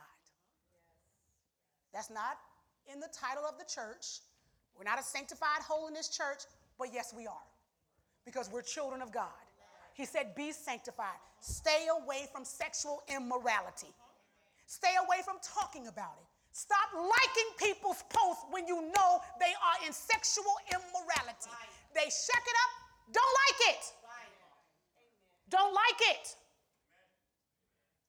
What? Oh, Lydia's not in here. What was her favorite scripture from Bible Man? Be not partakers with them. Ephesians what? 5 something. That was her favorite Bible Man scripture. Yeah. Don't like it. Well, that's my cousin, and she LBGTQFMNOPLYZ. You are in control of your likes. Right. And so God is saying, oh, you like that? Because I don't like that. Right. Oh, you like that?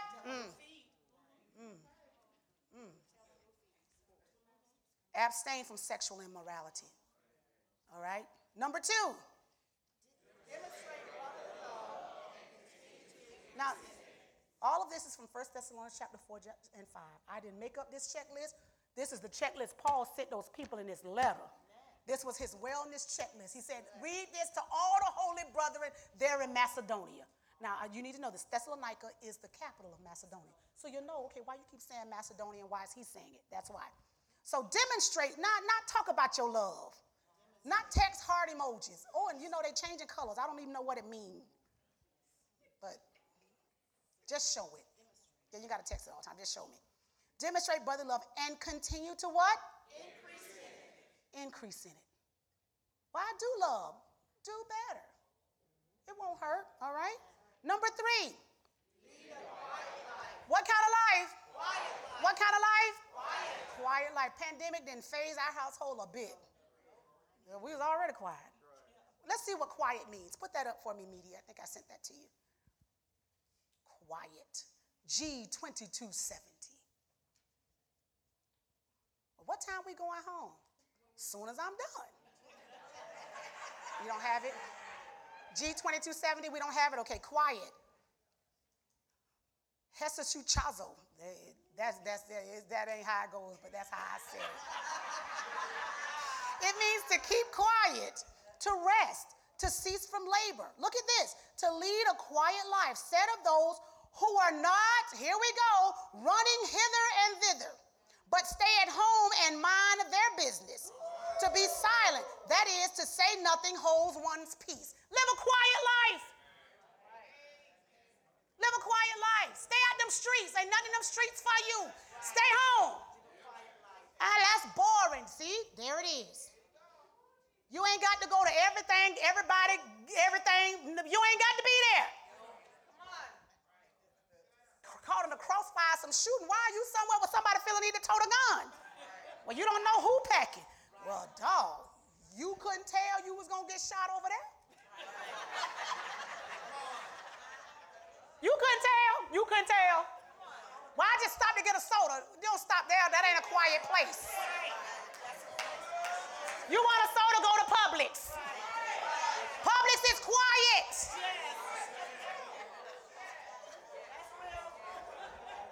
And yes, and Wawa on the south side is surprisingly quiet. But you go to the stop running hither and thither. You don't have to be everywhere. Christians, we're not everywhere. We're not everywhere. That'll fix marriages. Stay home. Stay your tail home. Where we going tonight? You ain't going nowhere. We staying home. We ain't got nothing to do. Talk and fold clothes together. I fold, you match socks. Iron the clothes for next week. I'm tired of being home. See? There's no quietness in there. There's no quietness in there. Soon as the people keep turning the door, you ready to go. They ain't ready to go. They tired. Sit down. And it says here to mind your business. Now, that don't mean stop being nosy, but it does mean that. Tend to your own self. But also mind your business. What is it that God told you to keep mind of? Mind to your business. You helping everybody fulfill their dream. No, fulfill ye your purpose. You know what I'm saying? Fulfill ye your purpose. You know, Pastor fell asleep on the phone with Alexis. In his sleep, he said, fulfill ye your purpose. She was like, what are you talking about? But sometimes we can get caught up into so many other things that we forget the primary things. Number one, that we're a Christian. We're a Christian. I hear Keith Sweat coming into town. Now, Keith Sweat ain't singing nothing by what our saved selves need to be singing by. At all. That was from your other days. And he's singing at the Hard Rock. You know you don't need to be in there. Don't be in the Hard Rock. Don't be there. Well, how she know that? It's on the billboard right there, y'all. Don't go to that. Oh, I just love good music. I recommend an album, We Win, Full Gospel Holy Tipple, with Apostle Herman L. Murray Sr. Powerful album. Put that on the field of the house, fold clothes. Get your children ready for school. Clean out their backpacks. Vacuum, mop, pray. Invite some people over. Talk. Quiet lives. Say, I can do that. Now, this checklist, you checking. You checking. Can I lead am I leading a quiet life? Am I always in the streets? You just get out them streets. And especially after 10 o'clock. Ain't nothing good out there in the streets after 10 o'clock. I ain't going to tell you what my mama used to say. Nothing open but.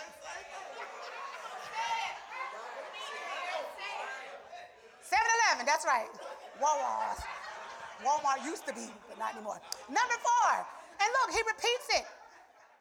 Lead a quiet life. But number 4. Oh, I want to hear everybody. Deal with what pertains to you. They ain't got nothing to do with you. You spending too much energy on that. Yeah, the Lord gave me a word. He said, stop worrying about chickens. The man of God told you he was an eagle. Eagles and chickens don't play in the same yard. Yeah, they don't play in the yard. They soar. Come on here. Number 5. Work with your hands. Be industrious. Earn your living. Do not be dependent upon others. He said that. Do you know Christians aren't dependent on anybody else? The government should not be taking care of any of us. God is our provider. Jehovah Jireh, he's our provider. We don't depend on other people. People don't get in our presence and be scared we're going to ask for something. No, we work with our hands. We earn our living. We're industrious. We find a way. I don't know how I'm going to make my rent. Well, I don't see you nowhere working another job. Did you sow? What about that business the Lord told you? All right. Number 6. Do you even talk about it? Are you even cognizant that he's coming back? Are you expecting him? All right? He spends the bulk of, well, all of chapter 5 talking about that, all right? Oh, here we go. Number 7. Now, you guys are pretty good with that in this church. But this is what we're teaching other people. If we're good, we're teaching other people. Recognize and honor your leaders. How do you recognize and honor them? According to Scripture, you do what they are teaching. You do what they're doing. You don't have ratchet pastors. I'm just telling you, we ain't in no club. We ain't on no telephone. We get excited when we get a text. I make the whole room be quiet. Excuse me, hold on. I've got a text. Think I'm playing. Everybody got to hush because I got to read this. It started raining, you turn down the radio? Right, you understand. All right. Oh, number 8. We ought to be each other's favorite people. I got so much church hurt. You ain't quit that job. You ain't leave that gym. They cracking on you. The personal trainers. Personal trainers can be kind of. You still going. He done all but called you fat. And pay him to do it. But you don't. You keep going, don't you? Coaches can cuss out our kids. I just said it. Oh, he's a good coach. You better do what he said. He gonna get you there. But let me say, pull your pants up. Let me say they need a haircut. Let the teachers say they being lazy. Oh, they coming for my son. Ain't nobody coming for your nothing. Or they always talking about my daughter, but the coach can cuss them out. Embarrass them in front of the whole stadium. And we sitting there like, oh, yes. He's making me a champion. No, he's making you a cusser. Yeah, my son's in sport. His coach cuss. But he got another coach that corrects the other coaches for cussing. And then he got a daddy. See, let me tell you something. Parents, speak up. Jonathan was working out with the team. They go do these workouts. You know, that boy getting strong, y'all. Boy getting strong. You know what I'm saying? And Pastor takes him, and he normally sits in the car reading and windows up. But one day he let the windows down. And he heard some music. Oh, it was beyond inappropriate. It was. Black people, we listen to that? We listen to that? Christian people, we listen to that?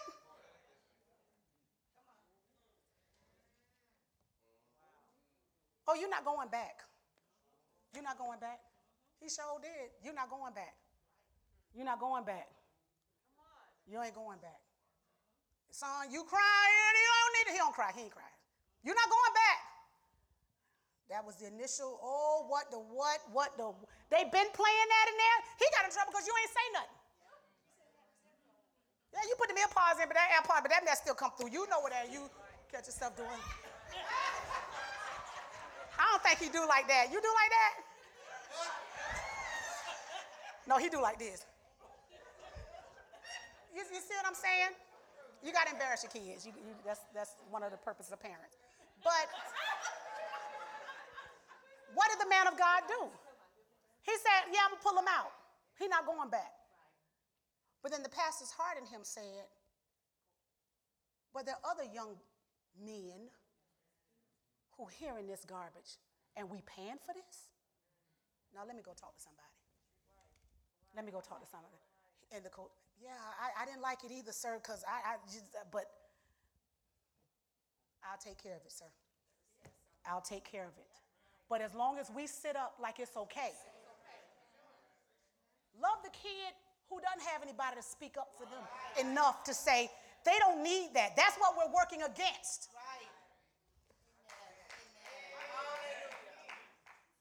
But we let the coaches, but the church can't, the auntie, the mama don't say it. But we're going to live peaceably with each other. And we're going to understand that we don't disagree. What you mean we don't disagree?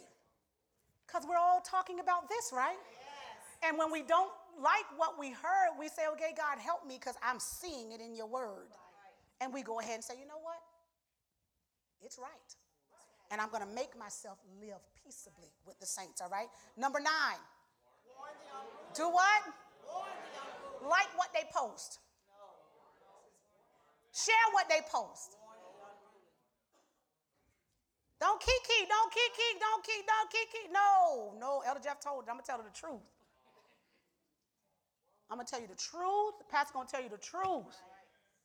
I'm going to tell you the truth. No, that ain't cute. That ain't funny. That ain't nice. That ain't helping you. That ain't going to prosper you. That's dumb. And you say, well, you don't have to say those words. Well, that's my vocabulary. If it comes, it's dumb. That's dumb. That's going to get you in trouble. Well, what do you want me? Oh, that's just not the most amicable decision. I ain't got time for that. Yeah, I ain't writing a paper. I'm trying to get you out the fire. I ain't writing a paper. Now, if I'm writing the paper, I'm going to pull out those SAT words.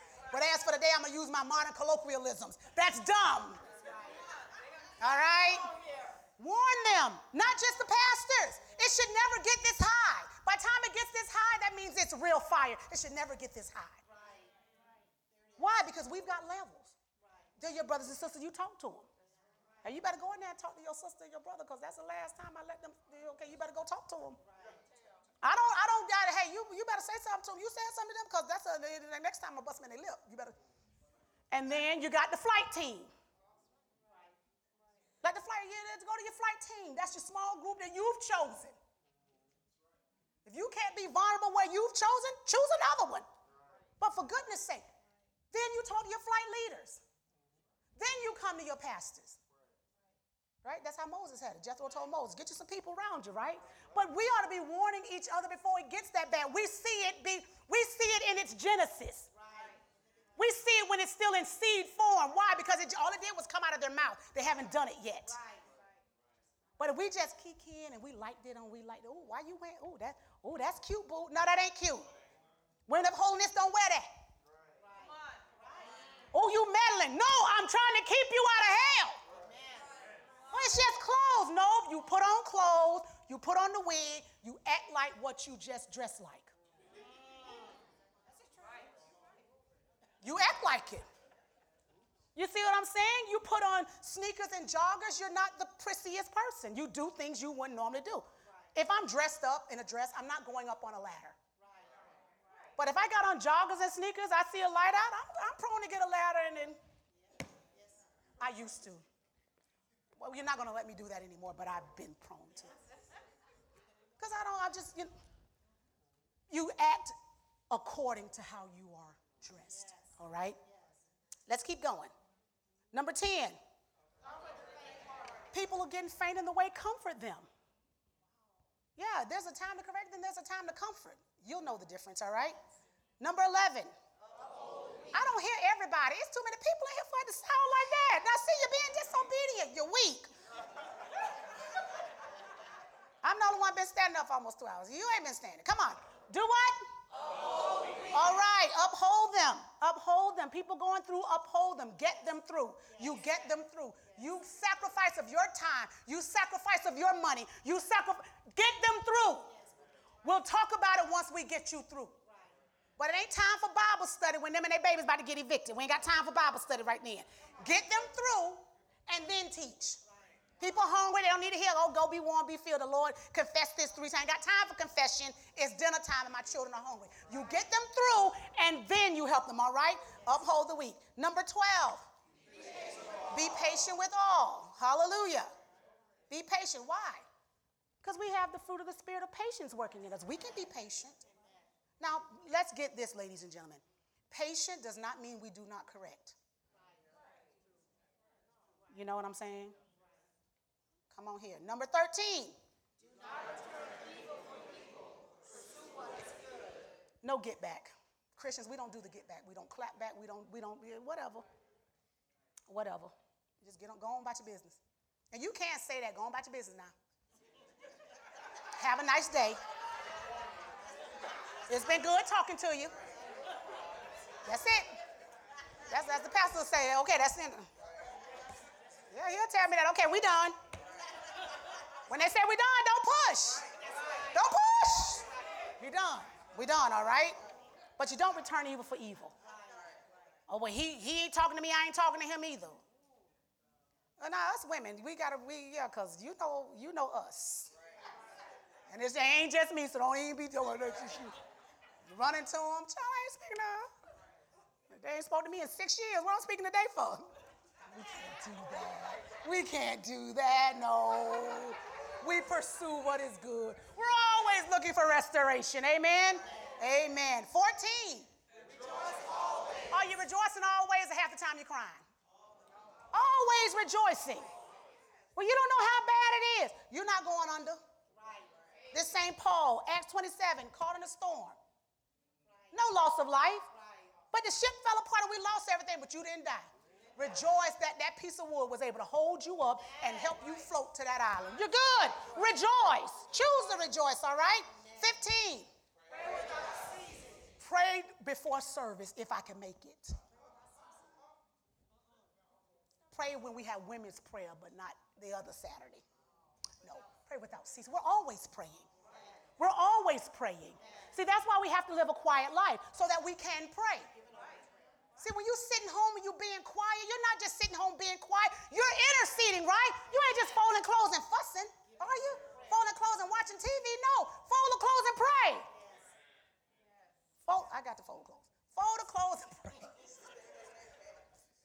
Your masters, thank you so much. Fold the clothes and pray. Wash the dishes and pray. Vacuum and pray. Clean the tub and pray. Go outside and cut the weeds and pray. You see what I'm saying? Sit down and pray. Wash the clothes and pray. Pray. Pray. Work and pray. You're at work and you're on a machine, pray while you're working. Nap time, you're working with children, pray while they're napping. Pray without ceasing. Number 16.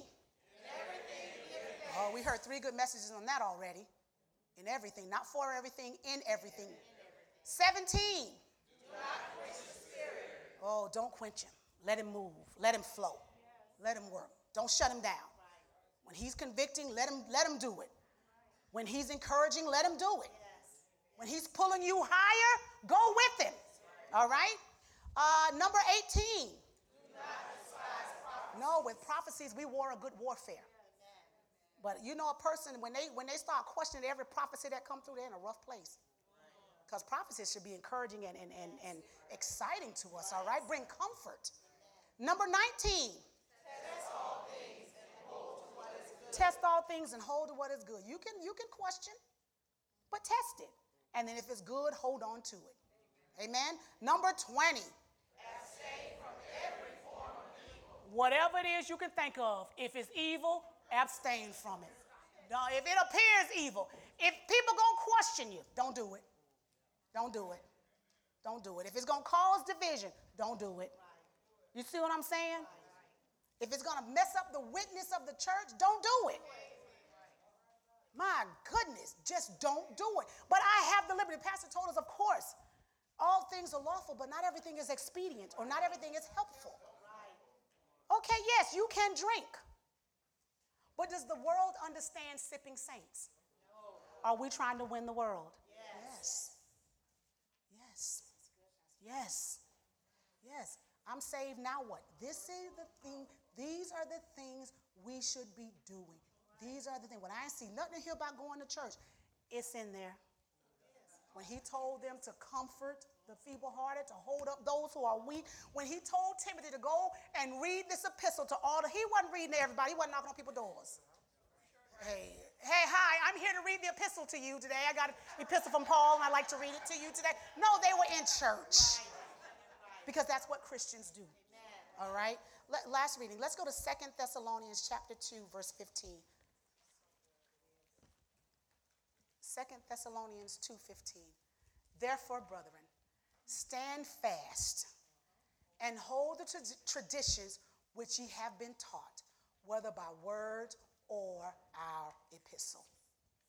Stand fast, hold the traditions that you've been taught. You know what you've been taught. You know better. Well, I don't know better. Well, then you've just been told better. Every time the man of God gets up, you're being told something, and I'm telling you, it's a good way. Hold on to it. Because it's all, man, coming to a head. And if we thought 2020 was something, oh, just hold on to your britches. You ain't seen it yet. Because I'm going to tell you a secret. The vaccine is not the mark of the beast, guys. It's not the mark of the beast. It's not the mark of the beast. That one's going to be something. So amen. Amen. Let's stand to our feet and let's just give God thank you enough for doing a wellness check, to making sure we're okay. Thank you, Lord. Thank you, Lord. My God, we've taken the assessment, Father, and we want to be found in you lacking nothing. We lay ourselves right now open to you, Father God. And we're thanking you, God, that those places that we are found wanting, we are found lacking, God, we're asking by your Spirit, by your word, God, to shore us up in those places. We commit ourselves to you. I'm speaking by faith, Father. For all those, I'm standing in proxy for them. We speak by faith that your way is the right way, that we are found on the highway of holiness, God. We're thanking you now that you'll never be ashamed to be called our God.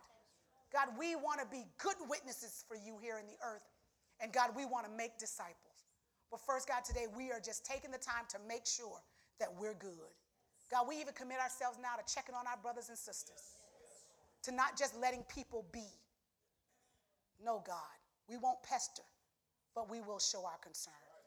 And we thank you, Father God, now the same way, oh Lord, that we will check on, you're sending others to check on us.